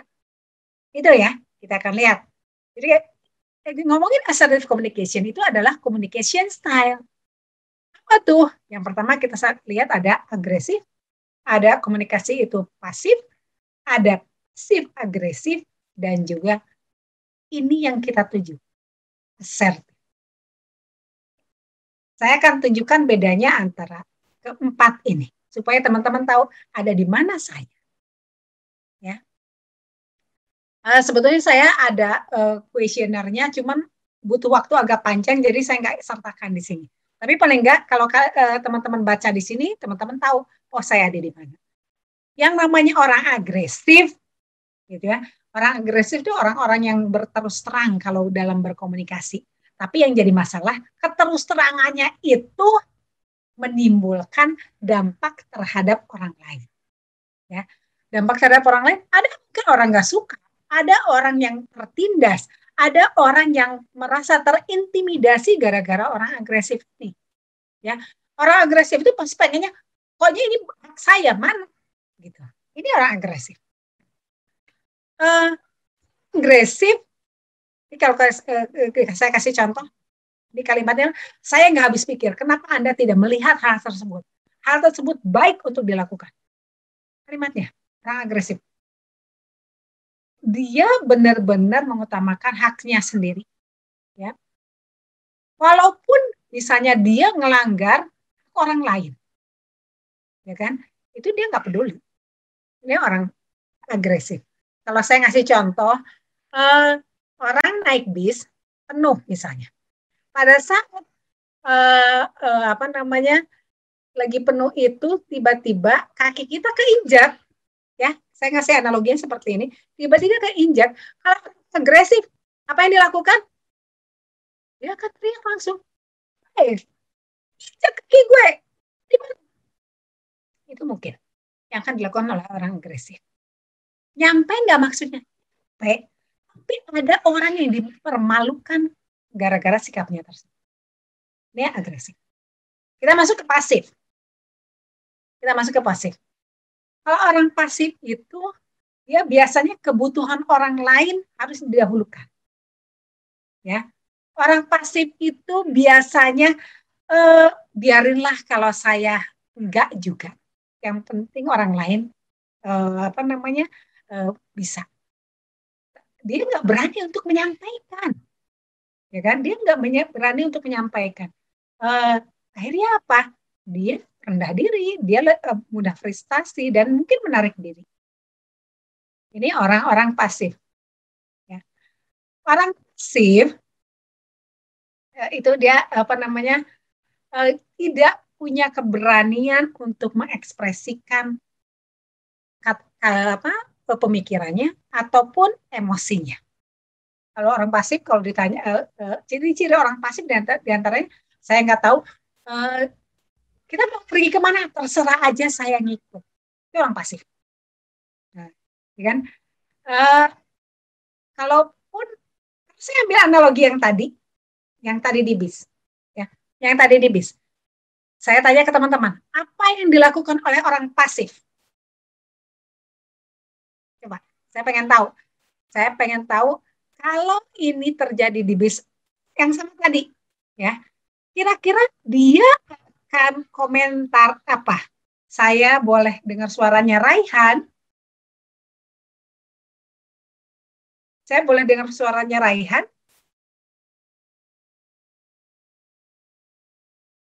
Raihan ada? Kalau nggak ada Raihan, mungkin Stefano. Stefano ada? Ayo, Stefano. Apakah bisa untuk open mic?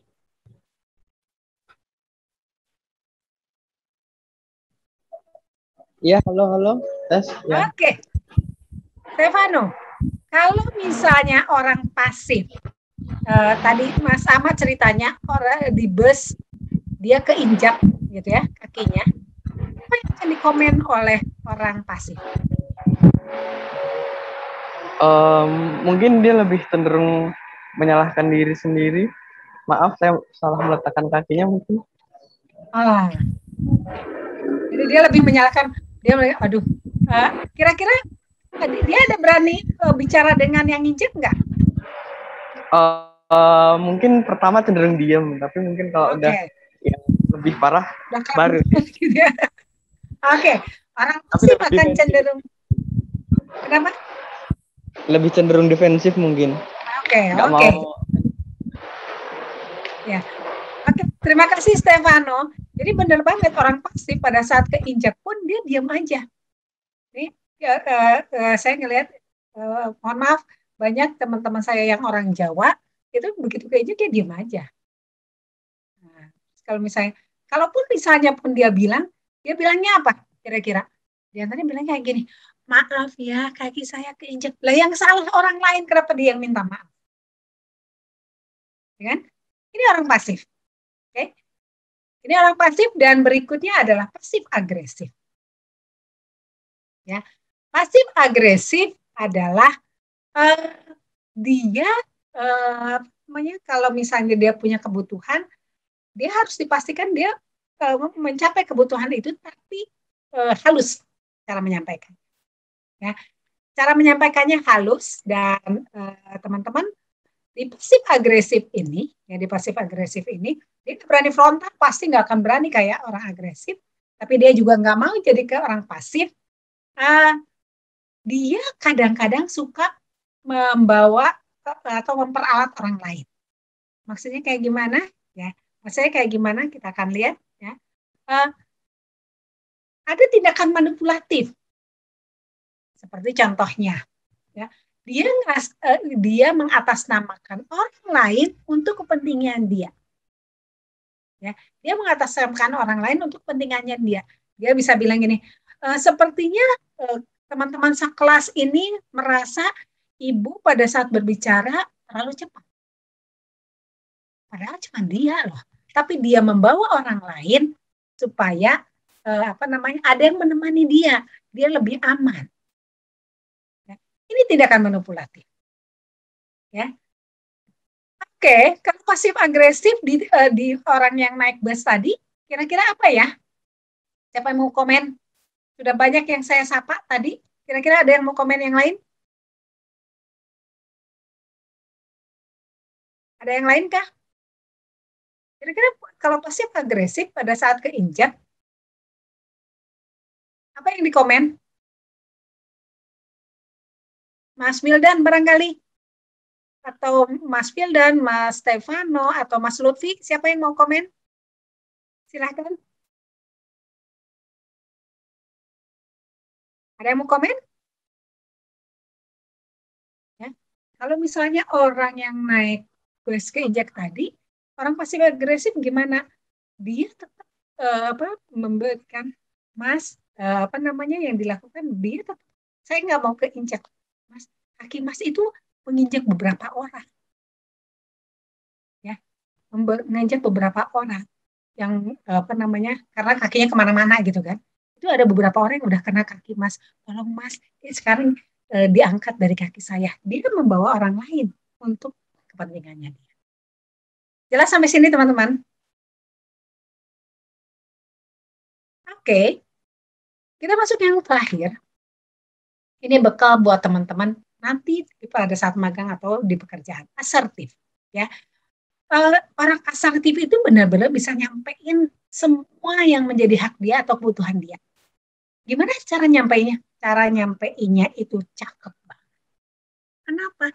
Dia benar-benar mempertimbangkan, kalau saya nyampein, jangan sampai ada orang lain yang kecewa. Jangan sampai ada orang lain dipermalukan. Jangan sampai ada orang lain tersinggung dengan cara saya menyampaikan ini. Ini asertif. Jadi kalau tadi Mas Wildan sempat tanya, gimana sih caranya? Yang tadi saya ceritain di awal itu adalah inilah orang asertif. Ya. Gimana kita bisa mempengaruhi orang lain? Ya kan? Orang asertif itu bisa mempengaruhi orang lain. Sadar kalau orang lain itu sedang dimintakan sesuatu dari kita. Jadi kalau istilahnya teman-teman, saya itu dikenal oleh teman-teman peer saya, ya teman-teman peer saya itu paling jago ngerjain bosnya. Ngerjain itu gimana? Jadi maksudnya saya minta tolong si bos saya untuk sesuatu. Tapi si bos itu nggak tahu kalau sebetulnya dia tuh disuruh sama saya. Ya, disuruh sama saya. Saya cuma melakukan, saya cuma sampaikan fakta dan saya, iya Pak, memang sulit Pak. Ini kalau saya gimana ya Pak? Saya cuma sampaikan ini. Sampaikan kata-katanya seperti apa, kebutuhannya seperti apa, dan saya sampaikan lontar idenya. Tapi saya udah nyoba, nggak bisa ya Pak. Apa yang dilakukan bos saya? Gitu. Baik, saya coba ya. Jadi teman-teman saya suka pada bilang ini, tuh bos lo udah kena perangkap. Kenapa? Itulah kemampuan komunikasi. Asertif. Gimana kita bisa mempengaruhi orang lain supaya orang lain itu bisa melakukan apa yang kita harapkan. Oke. Teman-teman, orang asertif, ya kan, benar-benar menjaga orang lain supaya tidak terluka. Kenapa? Karena kita juga mau kalau kita terluka. Jadi kalau teman-teman lihat, ini ada kata-kata contoh orang asertif. Saya bisa memahami apa yang Bapak inginkan. Ya, mari kita berbicara dengan tenang, saling menghargai, sehingga masalah selesai. Saya akan sangat menghargai Anda jika. Balik lagi ke orang yang keinjak di bus. Orang asertif apa yang dilakukan? Ada yang mau komen? Orang asertif apa yang akan dilakukan? Ada yang mau komen? Kira-kira akan bilang apa? Orang asertif? Ini saya ngasih contoh di keseharian saja ya. Ada yang mau komen? Kira-kira akan bilang apa?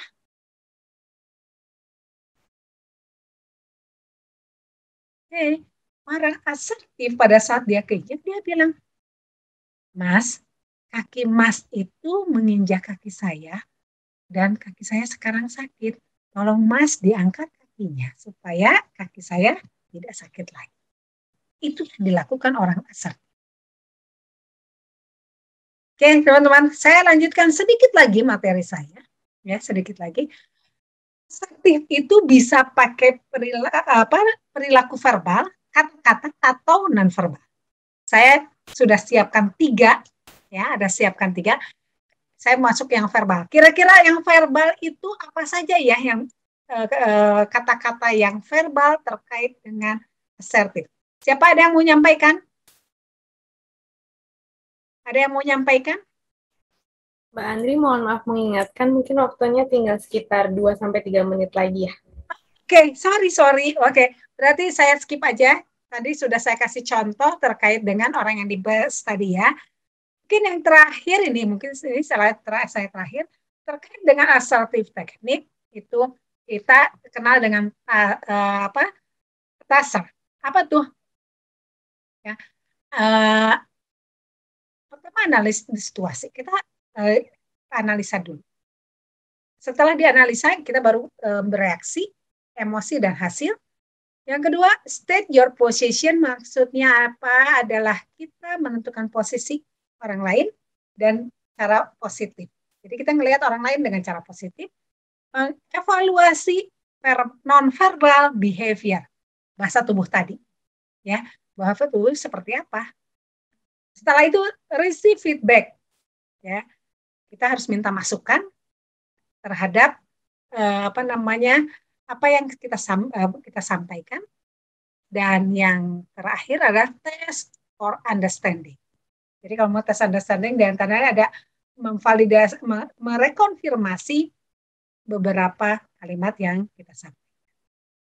Ini adalah assertive teknik. Jadi kalau kita sampaikan pertama analyze dulu, state dulu, terus evaluate, receive dan test for understanding untuk bisa menjadi seorang assertive. Oke, Mbak Dinda, saya boleh ada games yang terakhir? Boleh, Mbak. Oke, buat teman-teman, kita akan coba games yang terakhir sebelum kita selesai. Ya, saya akan kopikan linknya karena mungkin tadi saya lupa ngopikan linknya ya, jadi nggak terlalu banyak yang join.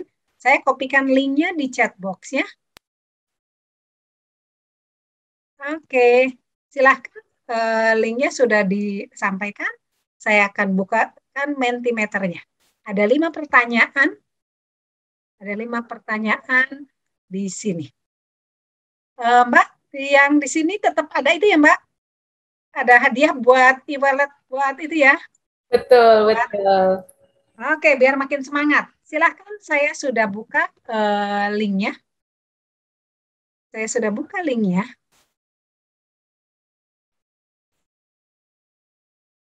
Oke, sudah mulai banyak yang join ya. Rupanya tadi saya lupa nih Mbak Dinda, rupanya lupa tidak mengkopikan di chat box-nya karena nggak semuanya bisa scan barcode sepertinya. Oke, dengan cepat ini udah melewati 40 loh. Kita tunggu sampai berapa lama, Mbak? Bisa sampai mungkin ya, Mbak. Kenapa? Bisa kita tunggu sampai 50 orang yang join. Oke, sampai dengan 50 orang. Silahkan. Sampai 50 orang langsung ya. Langsung cepat loh, Mbak. Langsung cepat. Baik, teman-teman. Ini sepertinya sudah 50. Saya mulai saja ya. Siap-siap ada, kalau nggak salah ada 5 pertanyaan. Siapa cepat, dia yang akan dapat poin lebih banyak.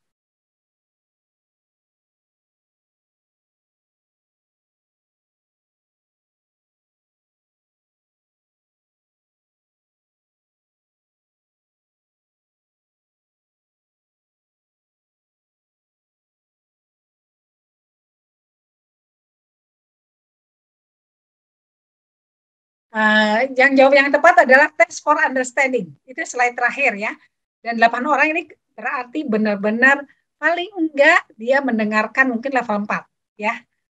Kita akan lihat di pertanyaan pertama siapa yang akan tinggi posisinya. Oke, ada Bagus Tri di sini yang paling cepat. Kita akan masuk ke pertanyaan kedua. Siap-siap, pertanyaan kedua berikut ini.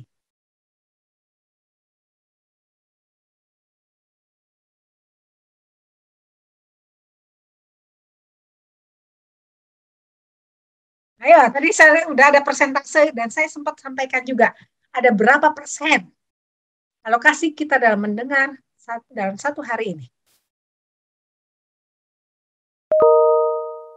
Oh, masih ada yang salah ya. 45 orang, alhamdulillah, berarti masih ada yang lebih banyak yang mendengarkan. Kita lihat apakah Agus Sri masih memimpin? Oke. Kita lihat siapakah yang akan memimpin sementara. Sabia. Tapi Grace, kamu berapa kali selalu paling cepat? Ayo Grace, ambil kesempatan ini supaya kamu bisa menang. Pertanyaan ketiga.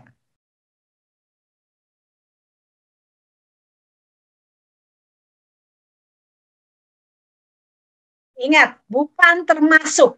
Bukan termasuk.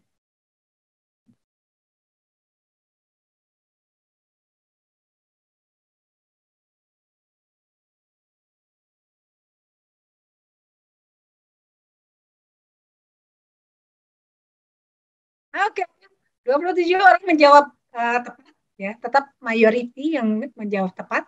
Alhamdulillah berarti teman-teman mendengarkan. Siapakah? Apakah Sabil?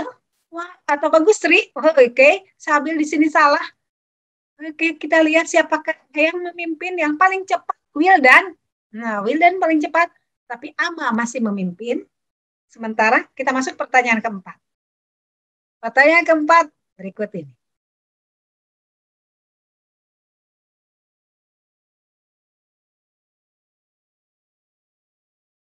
Ayo, ini agresif, pasif, atau pasif agresif? Yang pasti ini bukan asertif.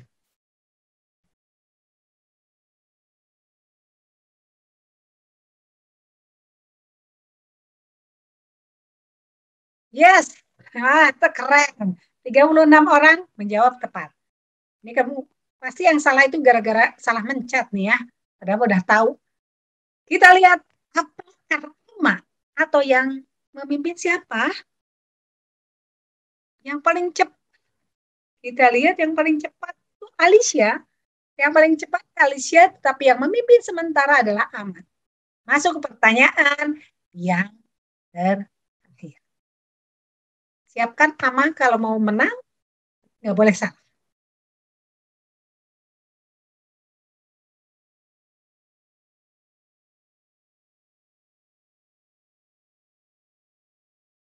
Ini rasanya harus benar semuanya nih. Harus benar semuanya, cuma tinggal siapa yang paling cepat.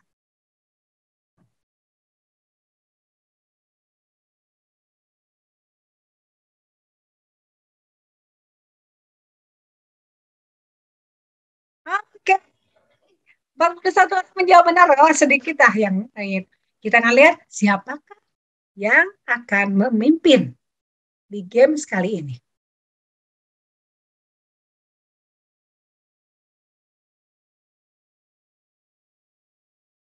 Wah, selamat buat Ama. Selamat buat Ama memimpin untuk game kali ini. Ama. Mungkin Ama boleh open mic sebenarnya. Oh, Rahmah Istiqomah, Mbak, ternyata yang menang. Oh gitu. Rahmah Istiqomah. Baik, teman-teman, rasanya udah selesai materi saya, Mbak Dinda. Rasanya materi saya sudah selesai, sudah tersampaikan semuanya, dan dua pemenang game sudah ada, tinggal memilih. Ya, saya kembalikan lagi ke Mbak Dinda, kepada moderator. Silakan, Mbak. Terima kasih banyak, Mbak Andri. Materinya sangat komplit ya. Jadi teman-teman, saya izin merecap sedikit. Hari ini kita udah belajar mengenai penting loh sebenarnya kita punya communication skill dalam dunia kerja. Bahkan itu yang menentukan career path kita sampai menjadi leader begitu ya. Kita juga sudah belajar mengenai mehrabian formula, mengenai hambatan komunikasi, dan di bagian kedua juga kita belajar mengenai mendengarkan, bahwa mendengarkan itu juga memiliki porsi yang besar dalam berkomunikasi. Lalu yang terakhir, kita juga belajar tentang komunikasi asertif, bagaimana kita dapat menyampaikan apa yang kita maksud dengan baik tanpa menyakiti maupun memanipulasi pihak lain, seperti itu. Nah, sedikit Mbak Andri mungkin bisa memberikan jawaban pendek ya, karena tadi sudah ada yang bertanya melalui kolom chat. Oke, silakan. Atas nama Sagar Septian. Dia bertanya, bagaimana ya Mbak, pola komunikasi yang baik untuk menunjukkan sikap, misalkan saat kita interview kerja gitu ya, bagaimana kita berkomunikasi supaya kita itu terlihat orangnya itu jujur, orangnya berpengetahuan, kayak gitu, ataupun juga gimana supaya pola komunikasi kita ini sesuai dengan prinsip perusahaan yang kita tuju, begitu Mbak Andri. Oke, terima kasih. Ini pertanyaannya bagus banget dan kayaknya pas banget nih, karena saya beberapa kali sebagai tim final interview teman-teman yang mau masuk ke Bank Mandiri. Jadi di final interview itu beberapa kali teman-teman UGM, ada beberapa yang ketemu saya di final interview. Jadi saya ambil atau enggak nih teman-teman untuk bisa masuk ke Bank Mandiri untuk program ODP, ya kan? Pendapat saya terkait dengan ini adalah jadilah diri sendiri. Itulah, jadilah diri sendiri. Tidak memanipulatif, tidak berpura-pura atau berusaha untuk menjadi orang lain. Gitu. Karena kami interviewer itu akan mengejar. Kalau dimulai dengan satu kebohongan, pasti akan muncul cross check dengan kebohongan yang lain tuh kita bisa cross check. Karena kami kan udah biasa tuh untuk menginterview kan, jadi tahu ini apa nih, ini seperti apa nih, gitu. Jadi saran saya, jadilah diri sendiri, tetap jujur, ya, tetap diri sendiri, tetap jujur, tidak menjadi orang lain, tidak menjadikan ideal, yang kita mau jadi ideal, itu justru akan menjebak kita. Kalaupun akan berbohong, itu sulit untuk berbohong, karena biasanya akan cross check. Kalau di Bank Mandiri itu kan kalau interview tuh untuk DP, biasanya menginterview nggak sendiri, ada 3 orang gitu. Itu akan di cross check oleh beberapa interviewer yang lain. Itu pertanyaan jawaban dari saya. Ya, kebetulan yang nanya ke interviewer gitu ya. Pas interviewer. Ya. Betul, pas banget.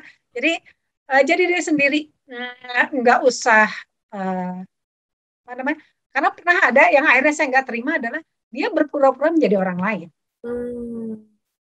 bermain peran gitu loh. Dia kayak main sinetron, pura-puraan, tapi ketangkap sih. Kalau itu bohong. Itu sih Mbak Dinda. Mudah-mudahan yang tanya bisa terjawab, dan ini bisa jadi bekal buat teman-teman yang lain pada saat teman-teman ada di posisi akan melakukan interview. Betul, ya. Baik, terima kasih sekali Mbak Andri. Ingat ya teman-teman, mungkin nanti saat harus ikut interview, jadi diri sendiri itu kunci yang paling penting ya. Nah, Mbak Andri, seperti tadi sudah disampaikan, kita sudah punya 2 pemenang e-wallet atas nama Mas Raihan dan juga Mbak Rahmah nih tadi. Nah, masih ada 1 lagi. Kira-kira kita akan pilih siapa nih Mbak dari tadi yang sudah mungkin aktif, bertanya, atau menjawab? Oke, saya boleh milih Mas Wildan ya. Mas Wildan. Ya, saya boleh milih Mas Wildan karena Mas dan beberapa memberikan jawaban juga gitu. Selamat ya Mas Wildan. Selamat Mas Wildan. Nanti ketiga orang tadi akan dihubungi oleh tim CDC untuk teknis pengiriman e-walletnya ya teman-teman. Nah, kita sudah sampai di penghujung webinar kita kali ini. Sekali lagi terima kasih banyak Mbak Andri untuk ilmu yang sudah dibagikan. Sama-sama. Terima kasih juga untuk seluruh peserta yang sudah hadir. Nah, untuk menutup webinar kita kali ini, kita akan ada sesi foto bareng sebentar. Teman-teman mungkin yang keadaannya memungkinkan, silahkan untuk membuka kameranya ya. Kita akan sesi foto sebentar.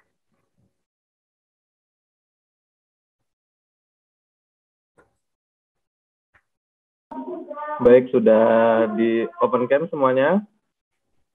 Ini teman-teman masih banyak yang belum nih. Ya, kita tunggu. Ada 3 slide ya. Boleh? Slide pertama, 1, 2, 3. Kali lagi. Slide kedua. 1, 2, 3. Kemudian slide ketiga. 1, 2, 3. Baik, sudah. Kembali moderator, terima kasih. Terima kasih banyak Mas Dimas sudah dibantu. Teman-teman sekali lagi saya ingatkan untuk jangan lupa mengisi link evaluasi yang sudah ada di chat box karena itu nanti akan merekam kehadiran teman-teman dalam webinar ini. Jadi jangan sampai absennya nanti bolong, nggak bisa dapat sertifikat gara-gara lupa mengisi link evaluasi. Silakan diisi dan nanti hanya teman-teman yang mengisi juga yang akan mendapat materi dan juga rekaman webinar kita hari ini. Silakan diisi teman-teman. Oh Mbak Andri, terakhir mungkin ya, kalau teman-teman pengen kepo-kepo nih tentang Bank Mandiri atau mungkin tentang rekrutmennya gitu, teman-teman bisa mengakses kemana ya Mbak? Oh ya, kalau teman-teman mau dapat informasi bisa masuk ke webnya, ke web Bank Mandiri, bankmandiri.co.id. Di sana masuk ke karir ya. Di sana ada informasi. Informasi aja teman-teman. Rasanya Bank Mandiri itu nggak pernah menutup peluang untuk bisa masuk ke ODP ya. Karena pada saat masa pandemi pun ODP-nya tetap jalan terus, gitu ya. Jadi jalan terus. Dari tahun kemarin itu udah jalan terus, tahun ini juga jalan terus. Masukin aja. Itu juga secara online karena kita nggak pernah menutup. Jadi begitu ada si pesertanya yang sesuai itu langsung dipanggil. Tips saja karena banyak beberapa yang ngisi link untuk aplikasi itu akhirnya tidak sesuai dengan kebutuhan Bank Mandiri.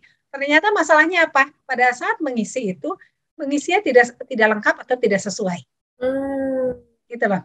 Banyak banget kasusnya seperti itu. Jadi saya tahunya karena kebetulan ada yang dia sudah ngisi dia bilang nggak sesuai. Padahal saya tahu anak itu bagus gitu loh. Kayaknya bagus dan punya sekolahnya juga bagus. Akhirnya saya tanya, itu masalahnya di mana? Saya cek sama teman-teman di bagian rekrutmen, ini informasinya nggak lengkap. Ini informasinya cuma ada yang di skip gitu loh. Jadi tolong teman-teman kalau mau dipanggil untuk masuk ke ODP Bank Mandiri, lengkapi informasinya sedetail mungkin. Itu aja Mbak. Oke, baik. Terima kasih banyak, Mbak Andri. Tadi teman-teman bisa masuk ke web Mandiri di bagian karir, lalu mengisi datanya dengan selengkap-lengkapnya, jangan sampai ada yang kelewat. Begitu ya, teman-teman. Terima kasih banyak. Saya akan mengakhiri webinar hari ini. Terima kasih banyak, Mbak Andri. Terima kasih banyak semua teman-teman yang sudah hadir. Semoga ilmu hari ini bisa bermanfaat buat pembekalan magang teman-teman. Dan sampai jumpa di minggu depan di sesi kelas yang berikutnya mengenai komunikasi yang tertulis. Selamat sore, salam sehat semua. Salam sehat buat semuanya. Sampai ketemu lagi. Sampai ketemu lagi Mbak Andri, terima kasih banyak. Sama-sama.